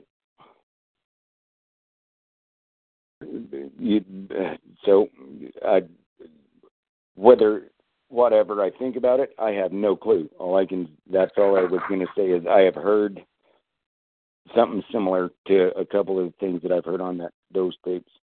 That's interesting, and people appreciate that information. That's very interesting. And like I said, it's like what it's saying is more important than the actual voice. A lot of people are just impressed by the voice and go, oh, that has to be a Bigfoot. That can't be a human. No. I know more than one human that can actually make a voice that sounds just like that. Yep. So that's not the end-all, be-all for Sasquatch, Ontario, and Nefertia. It's what they're saying that you might want to pay attention to. Yep. Well, and however you say it in Epitia, how, says words in English, like the guy's name, that when I was, it's how me and Glag would talk. It wasn't sentences like you and I are talking. He would learn words, and, so take that for what it's worth. Yeah, and that's like the way little kids learn words, too, and you were talking about that last time where they'll stress certain vowels and stuff and drag them out longer than they're supposed to be until they get, I don't know, the shape of the sound or whatever it is of the word, like, organized in their head to where they can say it faster and still get it to come out properly. Yep. But yeah, that's, that stuff is all, it's very interesting, and it's just fascinating to have people that are willing to come forward that have had interaction with these things come forward and talk about it. It's still hard for me to talk about. There's still that, I'm glad I'm doing it. It helps, but, what am I trying to get at? It's still difficult to talk about. First off, there's always back in the back of your mind, you can say you don't care what people think, but everybody does. Yeah. But that's why I told you thanks for what the people like you do that give, the people like me an outlet to come and say what I've seen, what I've witnessed, what I've been through. It helps so much to talk about it. I know. I don't think people that haven't been there can really appreciate just how important that is, because I had my encounter for 40 years before I even told anybody about it, and it was like a huge weight was lifted off me. As soon as I could tell somebody that didn't ridicule me, that was a huge relief. Exactly, and that was the reason why I kept it in for so long, is because of being afraid of, turning into the town drunk. Yeah. Yeah, and that was really, sort of like terrible timing for you, too, to have that fresh in your mind about what happened to the town drunk, and then have this experience and go, oh, God, I don't want to be the town drunk. What do I do? Yep. Exactly, and that's always, in the back of my mind. Is that going to happen? That's what I, when I said, it's so refreshing that the general consensus has changed. It's not instantly you say that you've seen a Sasquatch or even that you believe in them, and you're not just ridiculed relentlessly by everybody like it was, in the 70s and 80s. Oh, God, back then you couldn't tell anybody anything about Bigfoot, or you'd just be run out of town on a flaming rail and tarred and feathered and thrown in a ditch. Yep. And that was if you're in the Pacific Northwest. You better not really say anything about it if you're outside that area. At least you were in Idaho, where you could maybe get somebody to believe there was such a thing as Bigfoot. But I was in northern Minnesota, dude. There's no Bigfoot there. No, what are you talking about? You're crazy. No, those things aren't around here. That's over there in Roger Patterson land over California or something, isn't it? No, that's where that stuff's happening. There's no Bigfoot around here. And so there was some of these people you hear from the deep south that lived out in the hollers and the hills and stuff. And Grandpappy knew the boogers were around, and my dad knew about them, too, and my uncle told me about them. And you know what? Nobody around where I live knew dick about these things. Nobody talked about them. Nobody shared their stories with me. Nobody said anything about them. So I'm really glad that you guys down south had people to tell you about this, because we didn't have nothing up north. We had to figure it out on our own or get eaten. Yep. Well, it was known about. It just might not have been talked about. The boogeyman. Yeah. No, it wasn't known about there at all. The only people that had any idea that it existed were the natives, and they don't talk about it. Yeah. None of the northern European transplants that lived there or were born there knew anything about it. Well, more towards the south, like the Booger Man. Booger Man's going to get that's down in the south, though. That was 1,500 miles from where I was. Yeah, I don't know what's going on up there. I was up in the tundra, man. I was up by the Canadian border. Yep. And, they knew all about the Wendigo up there if you happened to be a native. And other than that, they weren't telling the white man anything about it. Yep. You just get eaten by Wendigo, stupid white man. Ha, ha, ha. If they warn you about them, then you don't get eaten by it. Yeah, well, see, there you go. But, northern Minnesota, very dangerous. Definitely Bigfoot there. I've heard dogman sightings. I've seen Wendigo there. There's cryptids there. Well, it's a huge area, 30,000 lakes, and in between there's swamps and forests. There are some areas like where the Minnesota Iceman supposedly was shot was up in the Whiteface. Well, the Whiteface is surrounded by a swamp. You have to use a swamp buggy to even get there. The only time you can get there is during the winter, otherwise when it's frozen. And this is what the areas are like. And there couldn't be any Bigfoot. You can't even get in there. How do you know what's in there? Shut up. Exactly. I am just and that was the so same place glad that ran into mine. It was the middle of nowhere. The only time you could get there in the winter when everything was frozen. During the spring, summer, and fall, you literally could not get to where we went to. Yep.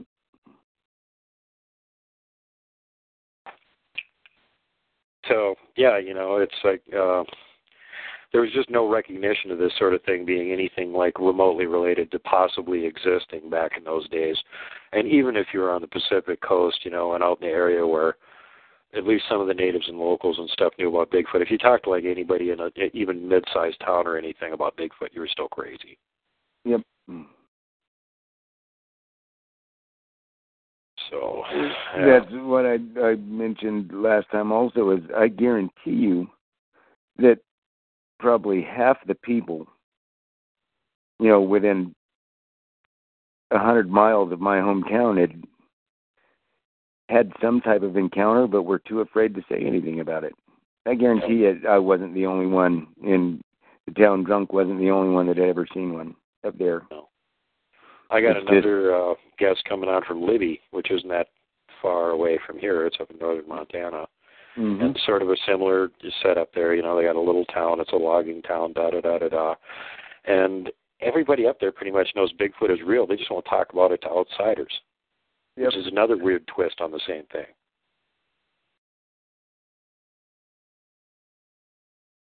So, just because you don't hear anything coming out of these little towns doesn't mean that there's nothing going on. It just means that they're not telling you about it. That's what it really means. Yep. All right, brother. Well, I think we better let you go here. We're going to run out of time on the recording here if we don't. All right. I hope that was the recording this time was better than the last time, even though my phone is still jacked up. Hopefully people could hear me better. Kind of weird. It kind of popped off a couple times, but any of those pauses or anything like that, I just clip those out of the audio file so they don't end up in the show. All right. And like the part right here I'm talking to you, this won't be in the show either. This will be clipped out. I do lots and lots of edits. I've had some shows where I've done close to 100 edits in one hour audio recording, so it's not holy cow. Just all the time. That's how everybody sounds so great, and there's never any big pauses or anything because I cut all of them out. Or even make me sound professional. Yeah, make everybody sound like they're telling everything in chronological order and they're getting all their facts lined up really great, and never pausing to think. Which is totally not the case. But, again, thanks a lot for coming on the show again, man. I'm sure everybody's going to just love hearing about the second part of the Glegg saga, and looking forward to having you come back to tell us the whole rest of the story and get all that out here, and hopefully we'll be able to get that polished off before Christmas time at least. No problem. And like I said, anytime that you're free... You still got to tell me about the crabby Sasquatches over on the other side of the valley, too. That's a whole other can of worms that we got to talk about. Well, that can be an episode by itself, is because, there was quite a few trips up there that we were taking. After I figured out they were there, I took buddies up there and, made sure you don't stop and you just hammer down. But when they hear us coming, you're going to start getting big rock rain coming after you. Oh, my God. Seriously, they're that bad? As soon as they start hearing the noise coming, they started raining the boulders at you. Yep. They did not like the sound of them big old huge two-strokes ripping down through the valley. Oh, man. God. You guys are so lucky. And I like I said, fumbling my way through it. You know how Jesus. Could not. You know how lucky we were that there wasn't one of us get pegged off of there. They must not have been trying very hard. They must have started thinking it was a game after a while. Oh, look, they're coming by so we can throw some boulders toward them again. Well, I wasn't. I never took it as a game, and I fifth gear hammered down through that mountain road, down through that area. And well, think about that first one you saw that was chasing that elk, how he flicked that boulder. Yeah, I know.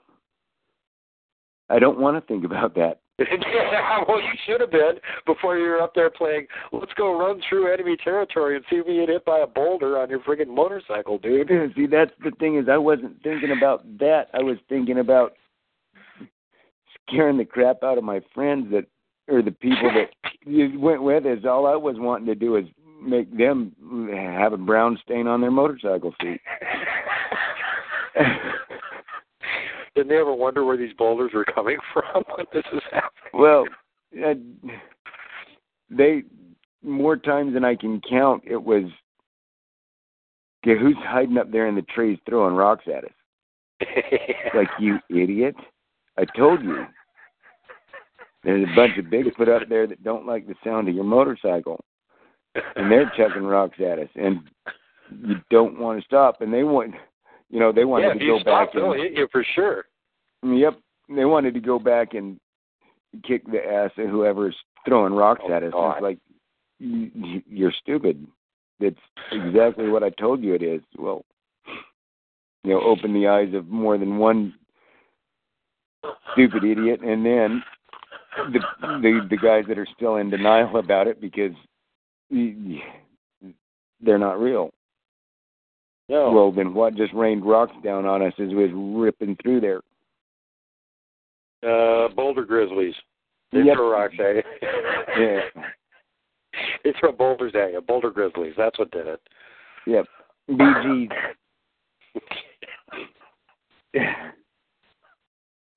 Yeah, I same thing when Sonny was telling me about having a log thrown at her. Oh, and it hit me in the shoulder, too. Yeah, it hurt her really good, too. She didn't want to talk about it. No, and that wasn't enough of a hint to make you go away. You wanted to come back again the next day. Good God. Well, I was saying when I commented about her before the show started, and I was taking people up doing the same exact thing, just on a motorcycle with rocks. Let's go play chicken with the crabby Sasquatch over here. No, let's not do that. Kids are crazy. All right. Well, we're going to go here before everybody gets so freaked out that they can't sleep. And thanks again for coming on the show, and we'll have you on again soon. And for all the listeners out there, thanks for tuning in. Make sure to tune back for the next show, and there will be more installments of the Flag Saga. And there will also be other intervening shows. We have some really cool ones coming up here. So we're going to be splitting it up and staggering them. But in the meantime, everybody be kind to everybody else. Try and always pay it forward. And whatever you do, God help you, please do not hug the Wookiee. Have a good day, everybody. Bye. Okay. All right. We done. Just give me a message sometime. A little earlier than last friggin' time we got done here. Actually, you know, like, I wouldn't mind just going ahead and getting most all of these recorded and then just release them as release date comes up and have them already on file to work with and not have to keep pestering you all the time. So, you know, if you don't mind, we can sort of, like, try and get the rest of it, like, recorded within the next week or so if we can do that. Okay. Yeah, that'll work. All right, man. Sounds like a plan. I know you're going to have lots of interesting feedback on this episode of Killer Aikido Bigfoot. What the hell were you thinking? What? God. Things out there probably friggin' keto flipping grizzlies and laughing about it. Yeah. I didn't think that I was turning him into, the ultimate killing machine. Yeah, well, you pretty much did when you teach King Kong a keto, for God's sake. The only thing we've got over them is that we know how to fight. Now they know that, too. And he's probably teaching the other Sasquatches. Yeah, his kids are probably learning a keto. Running around. Yeah. They're going to be all these keto squatchlets running around Idaho telling people, fuck you. And come out and grab your quarter horse, a keto flip you off and yell, fuck you, and then run back in the woods again. And the poor farmer will be like, well, I can never tell anybody this story. No one will ever believe this one. I can't wait till they get it on video. The Ohio howl. This is the Idaho fuck you. The Idaho Bigfoot yelling fuck you. Well, if I'm ever over in that area and I think there's Bigfoot around, I'll just yell for Glag. Glag, help me! Yeah, considering that he's liable to still be the alpha in that troop. They live quite a long time as long as they have pretty decent care. Well, I hope so. I hope he lives a long time. I know ain't going to be any of them going to be able to dethrone him anytime soon. Cat guesstimates that Kihosa, the alpha of the troop that she interacts with, is in his 80s. Holy cow. And he's a badass. There's still subordinate males that he beat the piss out of 20, 30 years ago that are in that troop. And they're still bowing down to the king. And they're still down, yeah. One of them's got a hideous scar on his face where he bit a big chunk out of its face during a fight.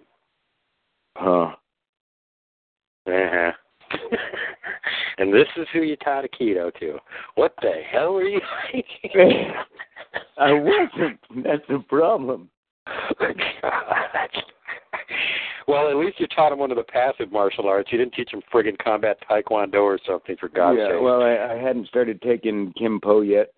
Oh, Jesus, thank God. Yeah. With, their size, strength, and speed, they just know, 2 or 3 flips and some punches and kicks, they can wipe out everything. There's nothing that could possibly have a chance against them, including other Bigfoot or Wendigo. Or you could probably kick a mountain giant's ass and take over his job, too.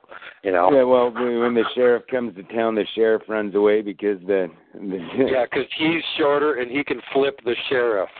Yep. Well, good. That's what I wanted. I wanted him to be able to take care of business when I wasn't there. It's that one strange area in the U.S. where there's no huge mountain giant in charge. There's this local alpha male that whooped his ass and took over. The mountain giant comes and pays tribute to his leg. Yeah, once a year he shows up and gives him a few deer or something so that he doesn't show up over in his territory and whoop his ass again. Yeah, you remember last time I threw you down the mountainside and want that to happen again? You were rolling for half an hour. Yeah. Oh, shit. All right, man. Well, you have a great night. I'll get a hold of you here in another couple days. I'm supposed to try and do a recording tomorrow and it should be really kick-ass. We're going to have Dave the Exorcist and Kat on a panel discussion. But the problem right now is that Dave's in the middle of a bunch of spiritual warfare-related stuff and may not be able to do the show tomorrow. So we're up in the air at this point. I hope so, man. I can't wait to hear that one. Yeah, me too, neither. That's going to be kick-ass because those two have been talking between each other and have connected a bunch more dots since the last time I had either one of them on the show. And then they've also got, basically the topic of the show is how to tell the difference between Bigfoot and some other entity that's pretending to be Bigfoot. Yep. So this will put down the whole Bigfoot as a demon rebellion that's going on right now and squash that. Yep. Well, that's we're kind of wanting. Well, we'll talk about it next time. I'll let you get off of here so that we'll stop recording. Both those guys get to fight with real demons and shit, so they can tell the damn difference. Yep. So, all right, buddy. We'll talk to you later. All right. Have a good night, bud. You too, man. Bye. Bye.